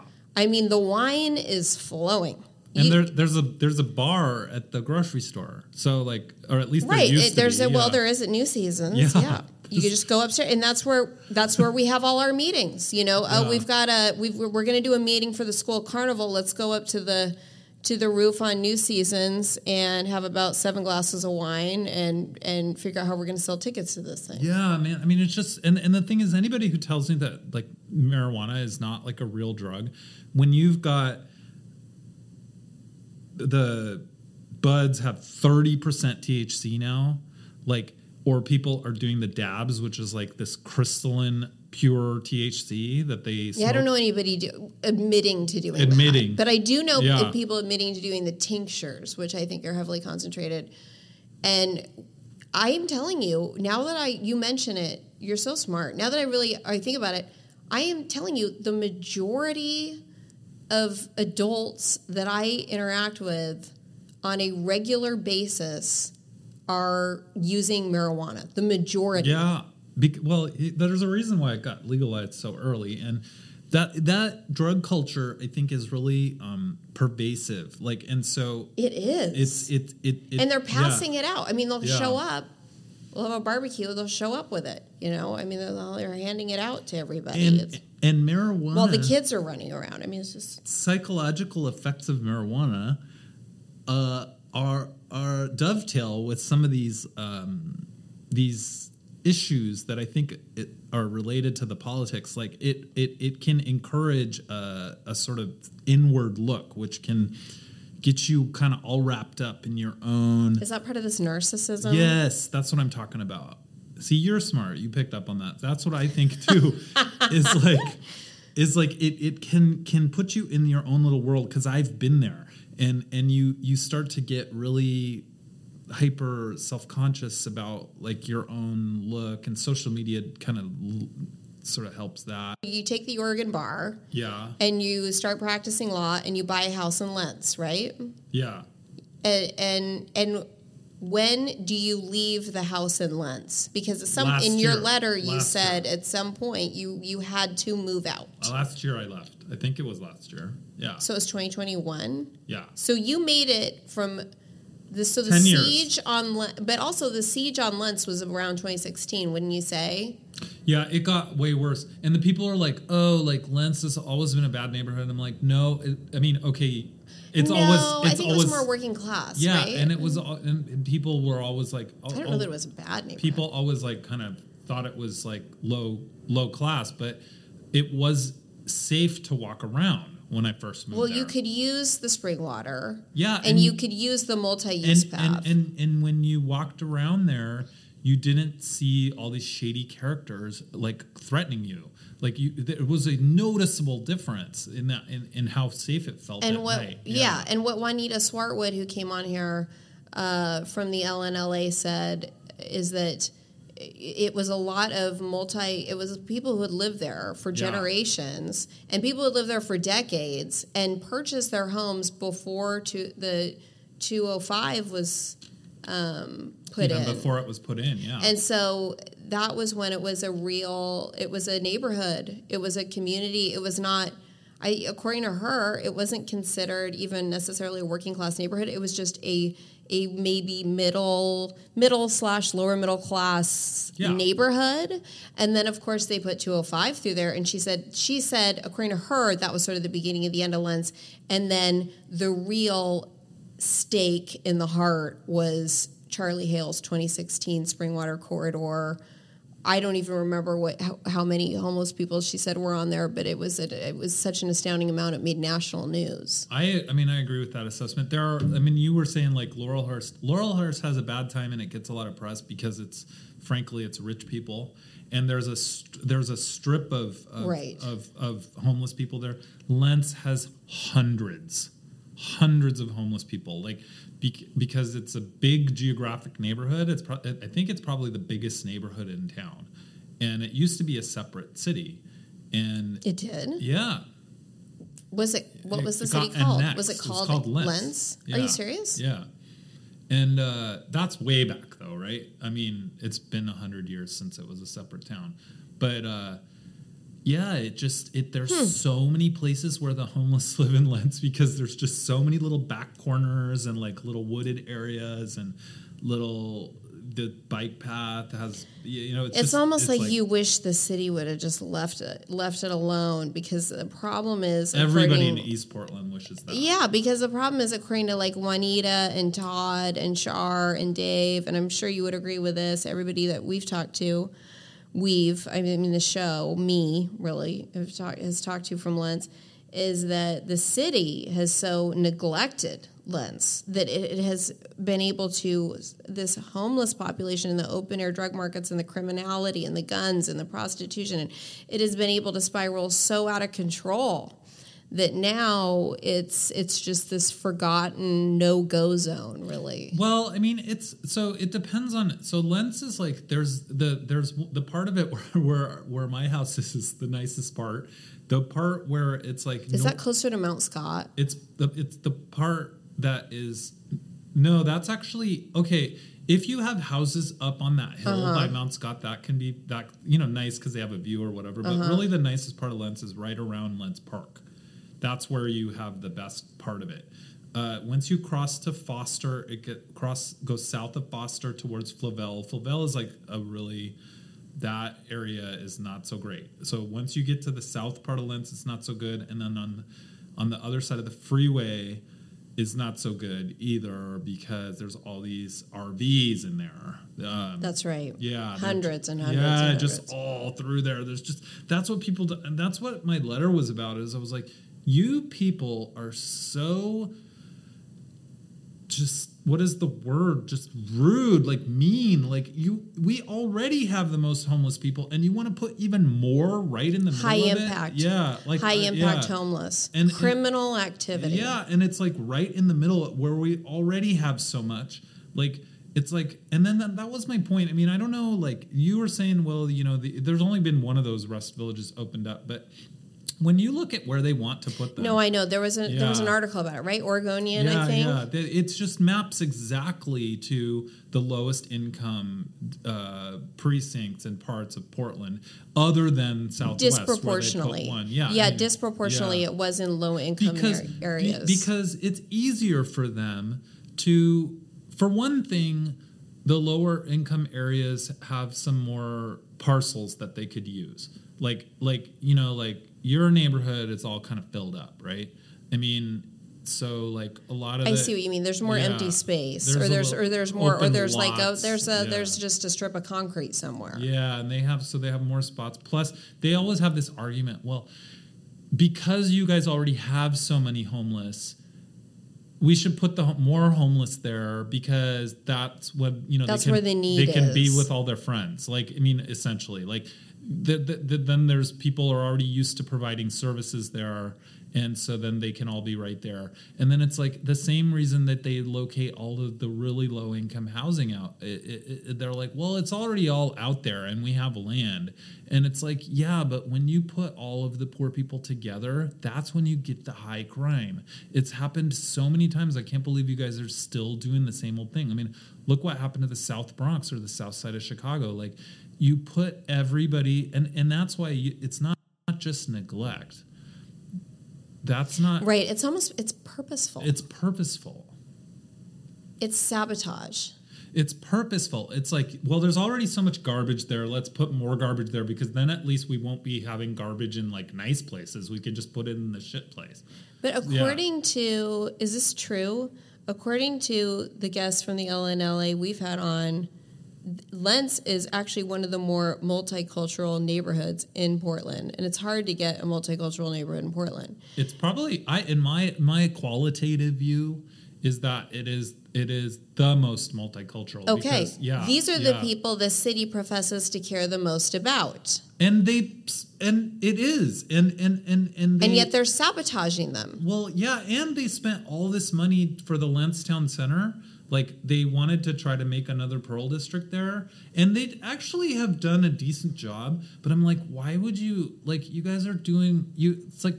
Yeah, but apparently a lot of those have closed down. Well, it's like they're having a little trouble there, partly because there's so many homeless. Like... That's what they said. That's what Todd Littlefield said. It's just, like, tough because it's so sketchy at night, and it's tough for them to revitalize it when there are so many homeless. Like, people don't really realize it because it's not all super obvious. Like, there's so many RVs, there's so many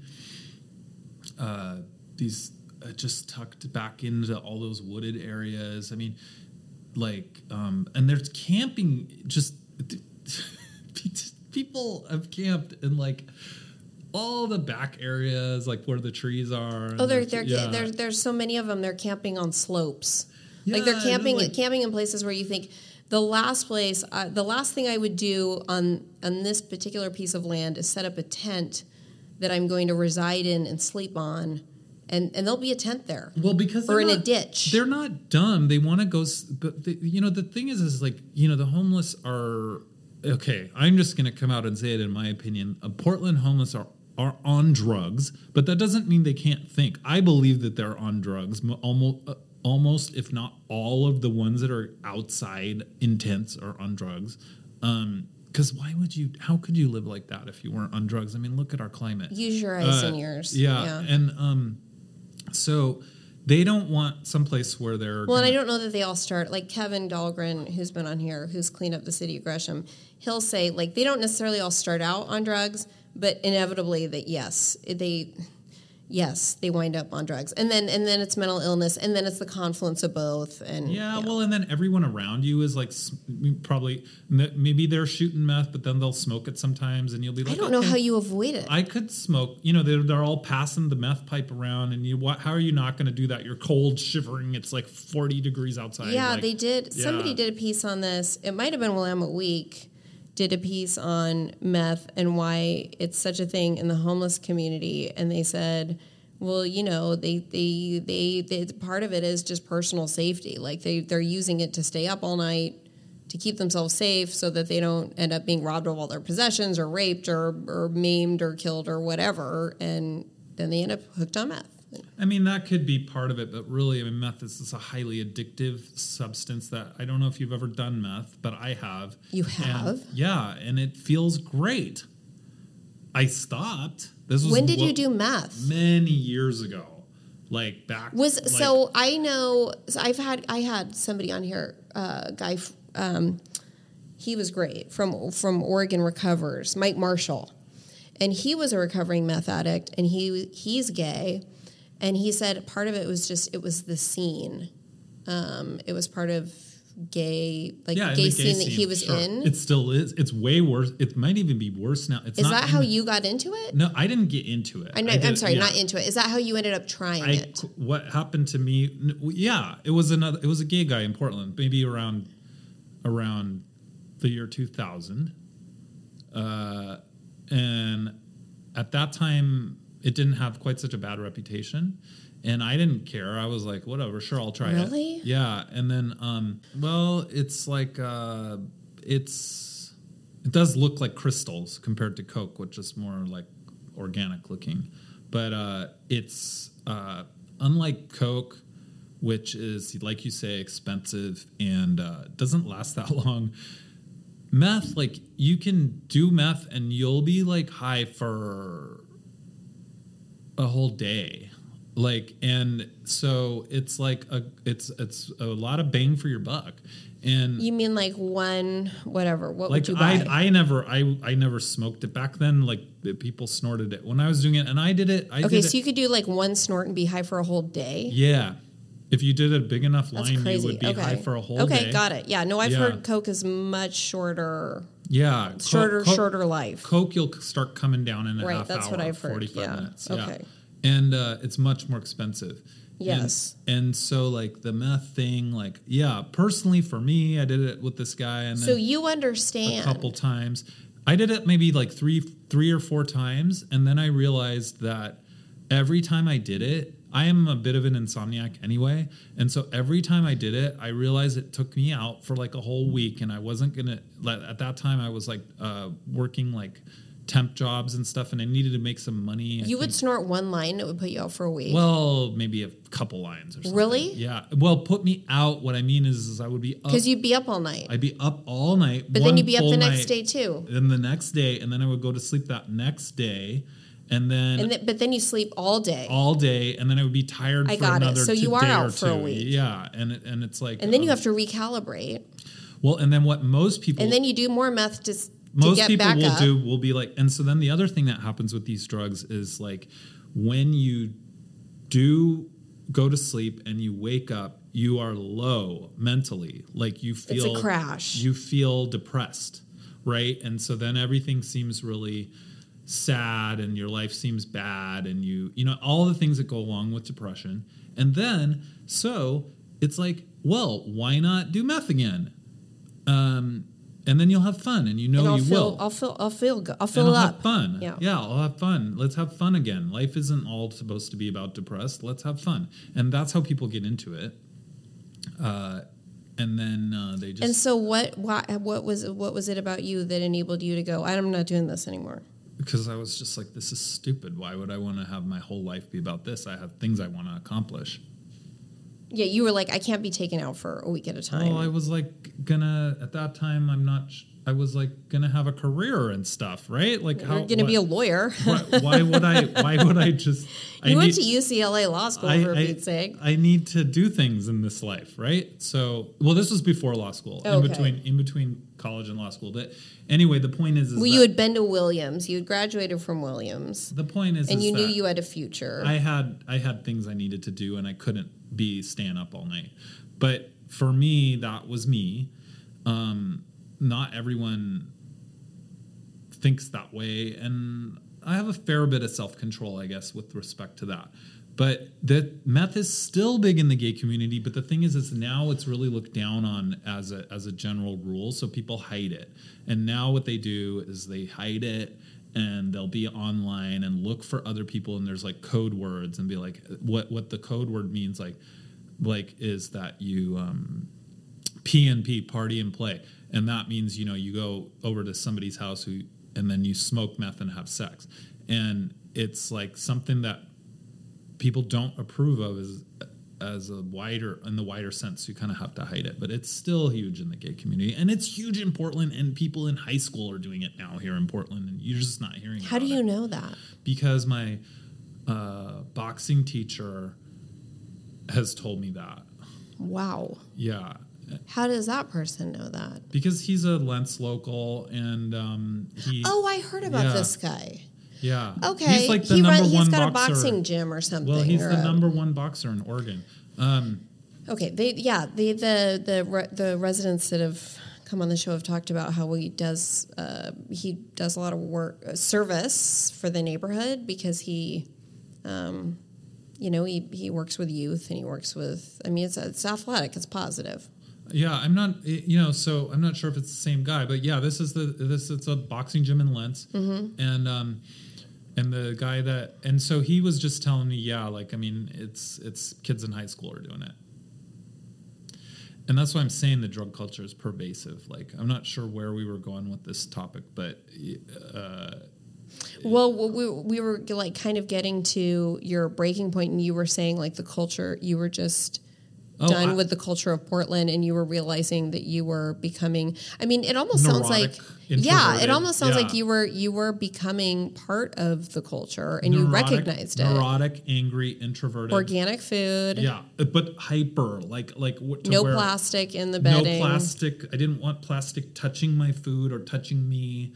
Which still, I think, has some truth to it. But being that extreme, control, it's like control. You want control. Like, you need to control everything. And and you fall apart if something happens that you didn't predict, or that you didn't account for. And what I see in Portland is these people. It's the same thing with COVID. It's like the freaking out about the mask, and it's like, your mask thing, you're trying to control the germs and stuff. You can't control that, and like you are gonna die sometime, and you might as well face up to that. But these people are, of course, atheists. They're, I believe, deeply scared of death, and they're just really scared. And of everything, and they want control. So control will help them from being scared. They smoke pot; it makes you more paranoid, more introverted. You get wrapped up in these rabbit holes of neuroses, including of politics, and you fixate on it, and you stop being able to accommodate different points of view or different people doing something that you don't like. Have a meltdown because somebody isn't wearing a mask, or a meltdown because of this or that, and you become so rigid and neurotic and deeply unhappy. And I think that is just, and you see Portland, I mean, oh my God, I can't even stand being here sometimes. Like, I'm living now in Clackamas while I'm here now, but so you're just, this is a brief. This is like a stopover. I'm planning to get out. I have to clear out my mom's house and rent it out. So hopefully that only takes a couple months. Because I don't want to be here. I even started getting depressed. I've only been here a month. A month is a lot though here. It's like a prison to me.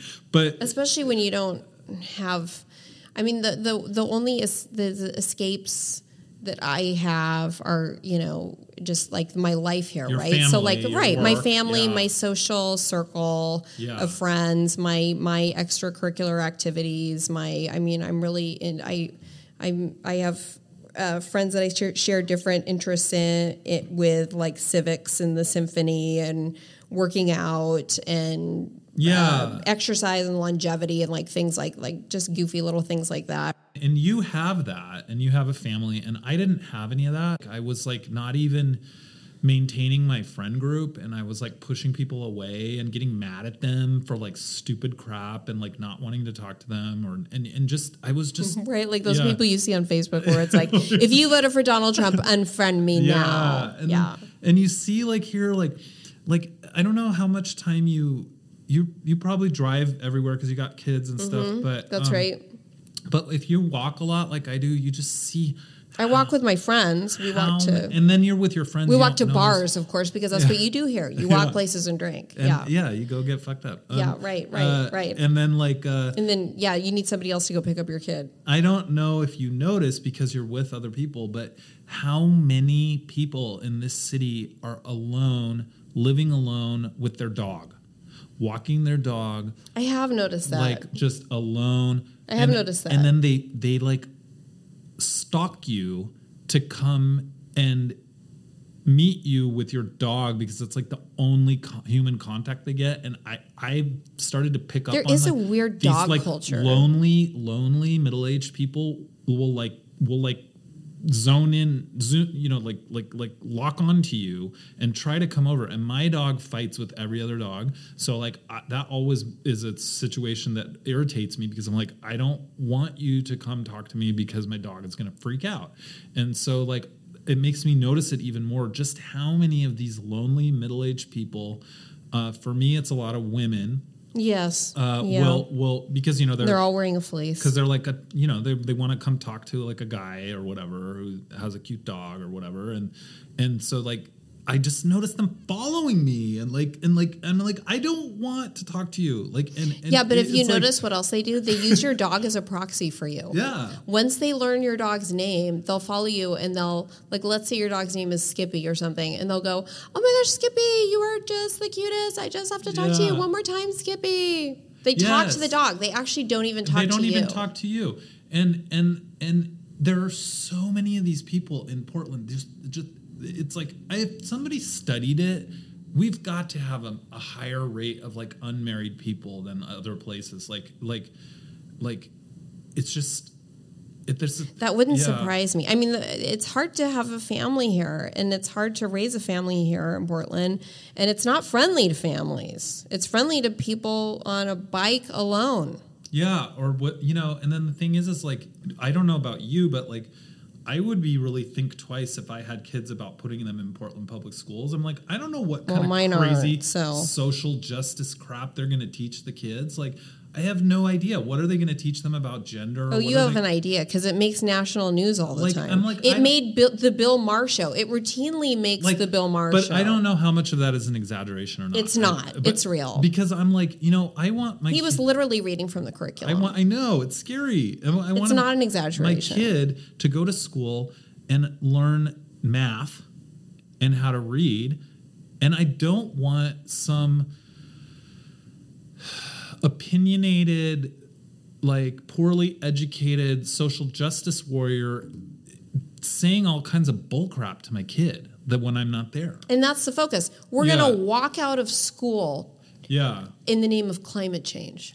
We're all going to leave school to show everyone how important climate change is. Climate change is actually... Children. These are people under the age of 18. And the thing is, it's like frightening. Okay, so like I grew up in a really unstable home environment where and it's created so much anxiety. You and I share that. So much anxiety, and it's like I don't want people making kids feel unsafe. They can learn about how crappy the world is like after they've developed. Like, I do not want some teacher like scaring the bejesus out of my kid about something they have no control over, like climate change. I mean, it's happening, and certainly I don't have any ability to change that. Like, and so why frighten like a 8-year-old half to death about it? It's not productive. Because all that's going to do, it's not going to make like some climate warrior who's going to change things later. It's going to create a really neurotic person. Yeah, no, I agree with you. I think they think they're creating the next Greta Thunberg. Right, and that if everybody becomes Greta Thunberg, then climate change will stop. But what's really going to happen is they're going to create highly anxious people. And they are. Yeah. And they are. And that's not a good educational system. You want to have security when the child is developing. Everybody knows that. Yet places like Portland Public Schools, it's like, and so I don't see how you would raise kids in this town. Plus all the drugs. I know. The craziest part was when my 3-year-old asked, because they have to get all these vaccinations, and they're terrified of going to the doctor because every time they go to the doctor they get stuck with a needle. And the 3-year-old said, we were living downtown. We were in between houses, and we were living downtown when it was, I'm trying to think. So it was pre-hails, but it was deteriorating fast. It was deteriorating fast. And we were living downtown, and the 3-year-old asked, why is that man giving himself a shot? Like, it was so weird to her, because she was like, I don't want to allow the doctor to give me a shot. Yeah. I only do it because everybody holds me down and you tell me I have to do it, and you make me, and then I get a piece of candy or something afterwards. But why would somebody give themselves a shot? And that was when I just kind of remember saying to my husband, like, we should really think about what these kids are saying around here, what they're being exposed to. And now, of course, they're older, and they've been here for so long, and we've been working downtown for so long and living so close to downtown for so long that they've seen it all. There's nothing they haven't seen. And, they've seen it all. Yeah. When you've seen everything from erect penises to people taking shits in public to people, forget urination. This is public sex on a mattress. It's injecting yourself in the neck, vomiting, smoking, pills off foil. But what about all the screaming and the fighting that?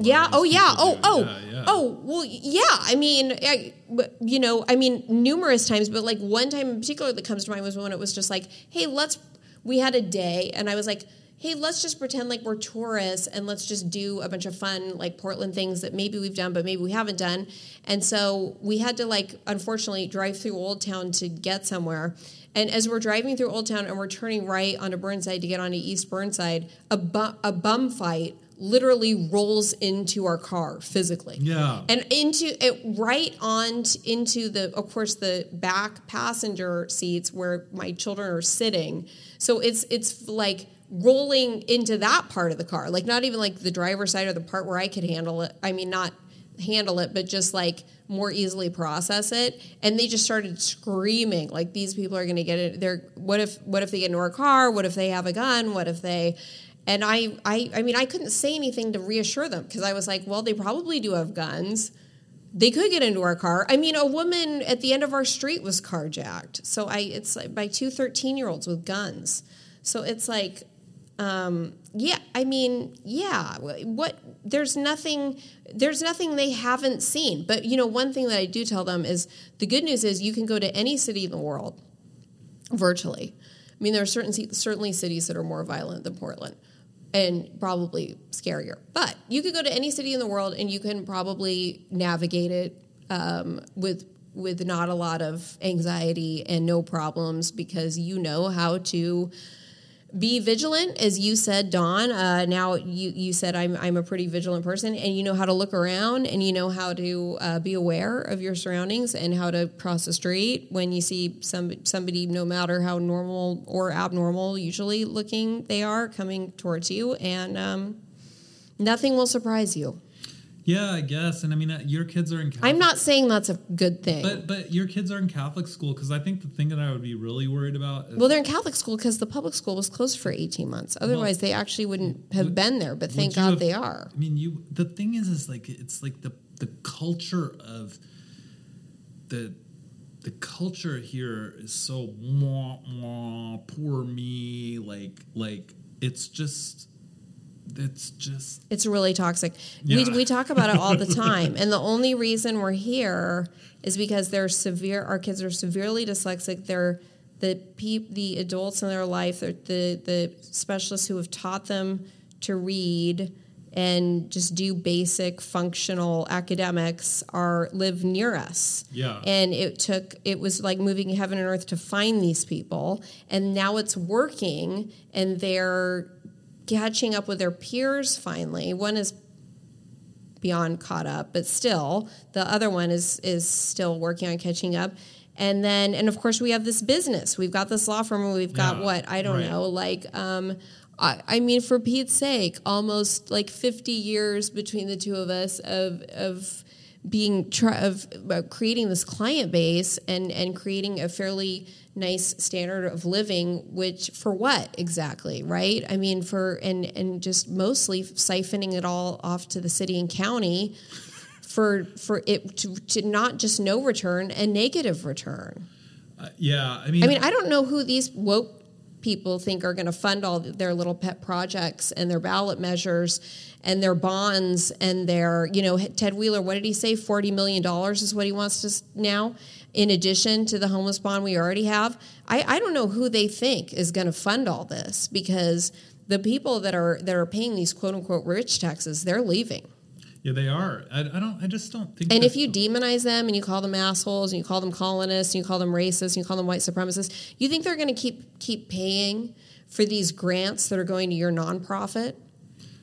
I don't think they're thinking that far ahead. Well, for sure they're not. But I just think they're literally biting the hand that is feeding them. I'm not sure how it's going to go here, because unlike Seattle, LA, and we don't have the money. Seattle, we just don't. We don't have the industry. No, we don't. Yeah. And nobody here really wants it. No, they don't want it. They think it's cool. Nancy Rommelman calls it hermetic, and I think that she's right. And they like it that way. They don't want to be an international city. They want to be. They don't want business. They don't want it. No, they don't. I mean, I'm not sure what they know that they do want, because I don't think they've thought that far. I'm not sure what I think they want it to be they want it to be a safe place to flop out in the gutter and do what you want. It's like libertarianism run amok. It is, and I was thinking that on the drive over, so progressive. It's libertarian. Summarize it is that it's a toxic mix of libertarianism, anarchy. Yeah, it's the libertarianism is problematic, because there are certain people who just can't handle libertarianism, like schizophrenics. Yeah, or even just heavy drug users. Yes, or addicts. Yeah, and that there's something... Or criminals. Yeah, you just can't just let everybody do whatever they want. It breaks down. But they have the ACLU on their side. It's really... my God. It's so weird. What happened to the ACLU? Yeah, what is the deal with that? And what do you... like the Oregon Justice Resource Center? Yes. What do you think of them? I mean, I can't even really talk about it. It's an institution that I supported for. It's a lot like the ACLU. These are institutions that I supported in every way for a very long time, and we don't speak the same language anymore. Because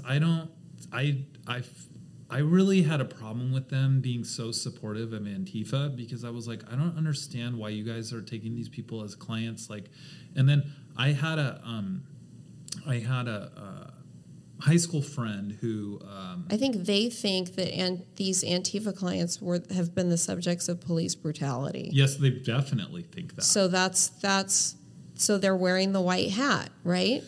Yeah, and that goes along with they're doing the right thing. The narcissism, right? It's like it's this idea. It's black and white. I'm on the good side. And if you look at the Twitter of those people involved with the Oregon Justice Resource Center, it's like so much narcissism. I mean, there's it's so much. I've screenshotted it, but I couldn't find it. But some of the stuff they say, like it's just like it's like it'll be stuff like, and you know, and it just it's so narcissistic. I can't even like they're like.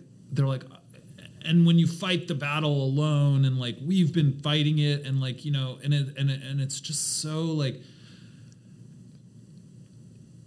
detached from reality, and that it's it's completely black and white thinking. Yeah, good and bad. There's good and bad people. I'm good. I'm good. Cops are bad. Cops are bad. Also, Republicans are bad, or anybody who's a moderate is bad. Yeah, well, they're calling Renee a Republican because he's not buying into this fringe left agenda. Yeah. And so he's a Republican, and so therefore he's bad. Yeah. Business owners are bad. Landlords are bad. It fits right in with the culture. And, you know, black and white thinking is a really common symptom of mental illness. Personality disorders. It's one of the most common.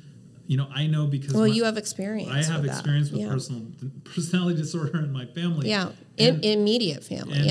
And when you a lot of trauma from that. Yes, a lot, and it's frustrating. The trauma, the effects of it, which I can't. Then of course you're in this now. You're visiting the city. You're back visiting the city. And probably everywhere you look reminds you of that trauma that you grew up with because they're all operating underneath the same kind of garbage. Yeah, I see so much, especially like that black and white thinking, the narcissism parts of it, the totally self-referential, like the victimhood culture, the kind of like thing that it's like you're always the victim, like, and you never have to look to yourself for the roots of your unhappiness. Like it's always displaced onto other people. And you know what's interesting is we were talking about this libertarianism run amok. It's only libertarianism for impecunious or BIPOC people. But for white, if you're white, actually that's not true. It's only libertarian if you're impecunious. Actually, or on the side of the impecunious. Yeah. It's not BIPOC because Renee, for Christ's sake, they've brainwashed me. Renee is Latino. They keep calling him a white supremacist. He doesn't count. I know, but they brainwashed me. He didn't even freaking occur to me. Mingus. He doesn't count either. Doesn't count because he's a functional adult with a PhD from Cornell, so he doesn't count either. If you're not homeless, addicted to drugs, or completely so mentally ill that you're completely unable to function, or on the side of those people, and by that I mean you make your living off of them. Yeah. You're either their lawyer, you're a nonprofit that quote unquote serves them or makes money from the city because you say you serve them. Right. If you're not, if you're those people, you should be allowed to do what you want. Yeah. And you're entitled to that. If you're employed, if you're gainfully employed in a system outside of that in any way whatsoever, and you're paying these quote-unquote rich taxes, and you're making some attempt at running a business, and you're raising a family, and you're making an attempt to brush your hair in the morning and put on a clean pair of underpants, you are under the government's thumb like nobody's business. You will be ticketed if you park wrong. They'll be surrounding you in 2 seconds.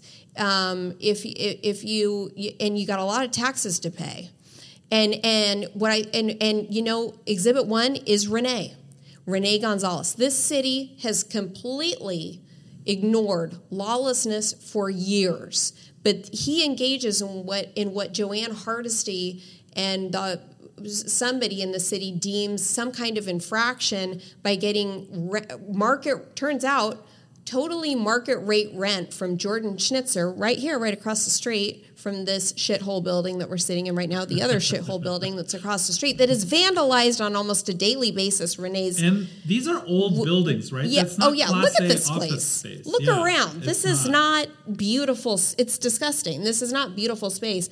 This is Class C space. It's not Class A. It's routinely vandalized. Yeah. I mean, Goldmark Jewelers, which was in the bottom, has gone out of business. They were around since the 70s because they can't get riot and vandalism insurance.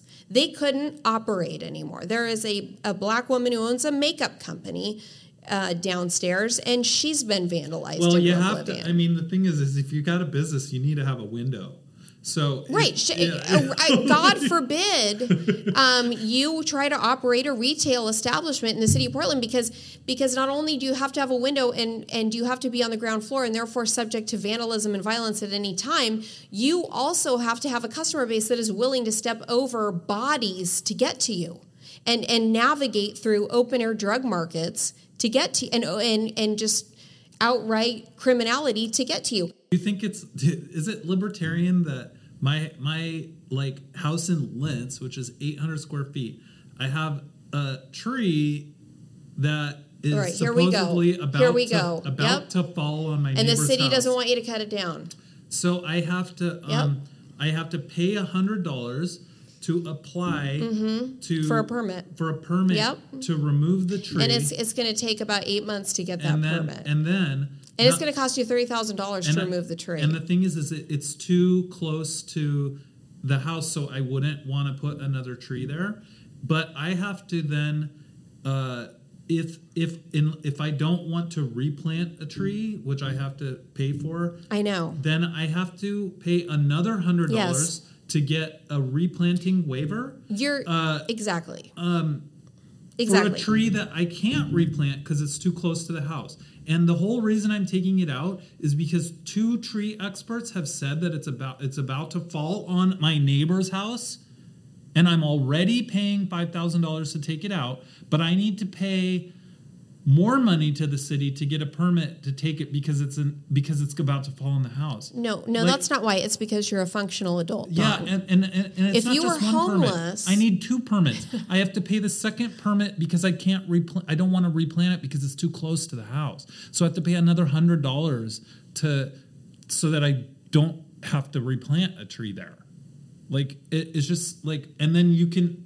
To me, that's like, wait a minute. It's bureaucracy. It is big government run amok if you're a functional adult. Yeah. It's libertarianism run amok if you're homeless, drug addicted, or if your income relies on getting money from the city to ostensibly, quote unquote, serve the homeless. Those are the good people because they're helping. Right. I mean, that's the fundamentally it's that's what it is. It's like all these nonprofit people. It's like they chose to help, whereas we're colonizers. We're capitalist colonizers. Everyone else chose to just enrich themselves, right? Because like obviously somebody who's just like working a regular job somewhere is like bad because they're not trying to help people. Even though they're literally funding all of this. They are the reason that people can flop out on the sidewalks here and get their drugs and their tents and their meals and their lasagnas and their socks and their $1 billion bond projects and their Safe Rest villages and their someone is paying for all this, and it's the people that can't. The city won't let them move a toilet 2 feet without 16 permits and $1,700 bucks. Bad. It's bad the number of permits you have to. The permit. We wonder why we can't build here. They keep heralding Houston. Oh, Houston solved homelessness. We need to build more. We need to build more. I'm sorry. Anybody who has tried to move a toilet a couple feet knows why we can't build here. Yeah, or get rid of a tree that's about to fall down. So your breaking point was you looking inward and saying, I'm becoming part of this culture and I don't want to do it anymore. I'm moving to India. Well, I like you say, my mom's from India, and I actually like Goa. Goa is like the resort area, I right? wouldn't want to live in probably another part of India unless I had like a cool expat job. But yeah, I'm like, for me, it's really was pretty easy. I don't have kids. And I was just like, look, I'm super stressed out and getting really crazy and introverted and also just really angry. And or I could just go. And that choice was really clear to me. Not everyone has that choice or wants to leave or has somewhere to go or whatever. But I mean, that's extreme. Because I have friends, like I said, like this, the ex-Oregonian editor that I met just yesterday that escaped Portland, David Reinhardt, who went to Pennsylvania. And then I have my friend who went to Florida. And I have I have all these I have friends, they've gone all over the country. They've all left. And of course, you went to, you go to India, which is like you said, you're comfortable there. You are in Indian, and your mom is from there, and you know it. But I just think I think it's a great illustration of what Portland can drive functional people to do to try to maintain their mental. I mean, you're saying your mental health, like your mental health was in danger. I think that this place, I know. I mean, maybe I'm getting too extreme about it, but I'm not the only person that I've had this conversation with you. Like I've had it with a few other people, not a lot, but a few other people. I think that this place creates mental health problems. I do too. I mean, it's certainly done a number on mine. Yeah, I do too. And I have other things to focus on. I mean, I have things to escape into, Well, you get something out of your work. I do. I derive a lot of meaning out of my work. I got a lot of stress out of it. And so it's just didn't have the rewards that you get out of it. And you have your family and like you have friends and stuff like and why didn't you have this conversation with that many other people? Well, because a lot of people don't get it. You talk to them and you're like, or me, I'll talk to them and be like, I just think Portland is just, and then they'll be like, oh, you're just you yourself have a problem and it's not Portland, and you're just a Portland hater and you are conservative, or that's, I would say, the prevailing attitude, though there are a fair number of people who do see that, but it's not a majority. Yeah. Well, Dawn, this has been really fun and a little bit depressing, but we are talking about Portland.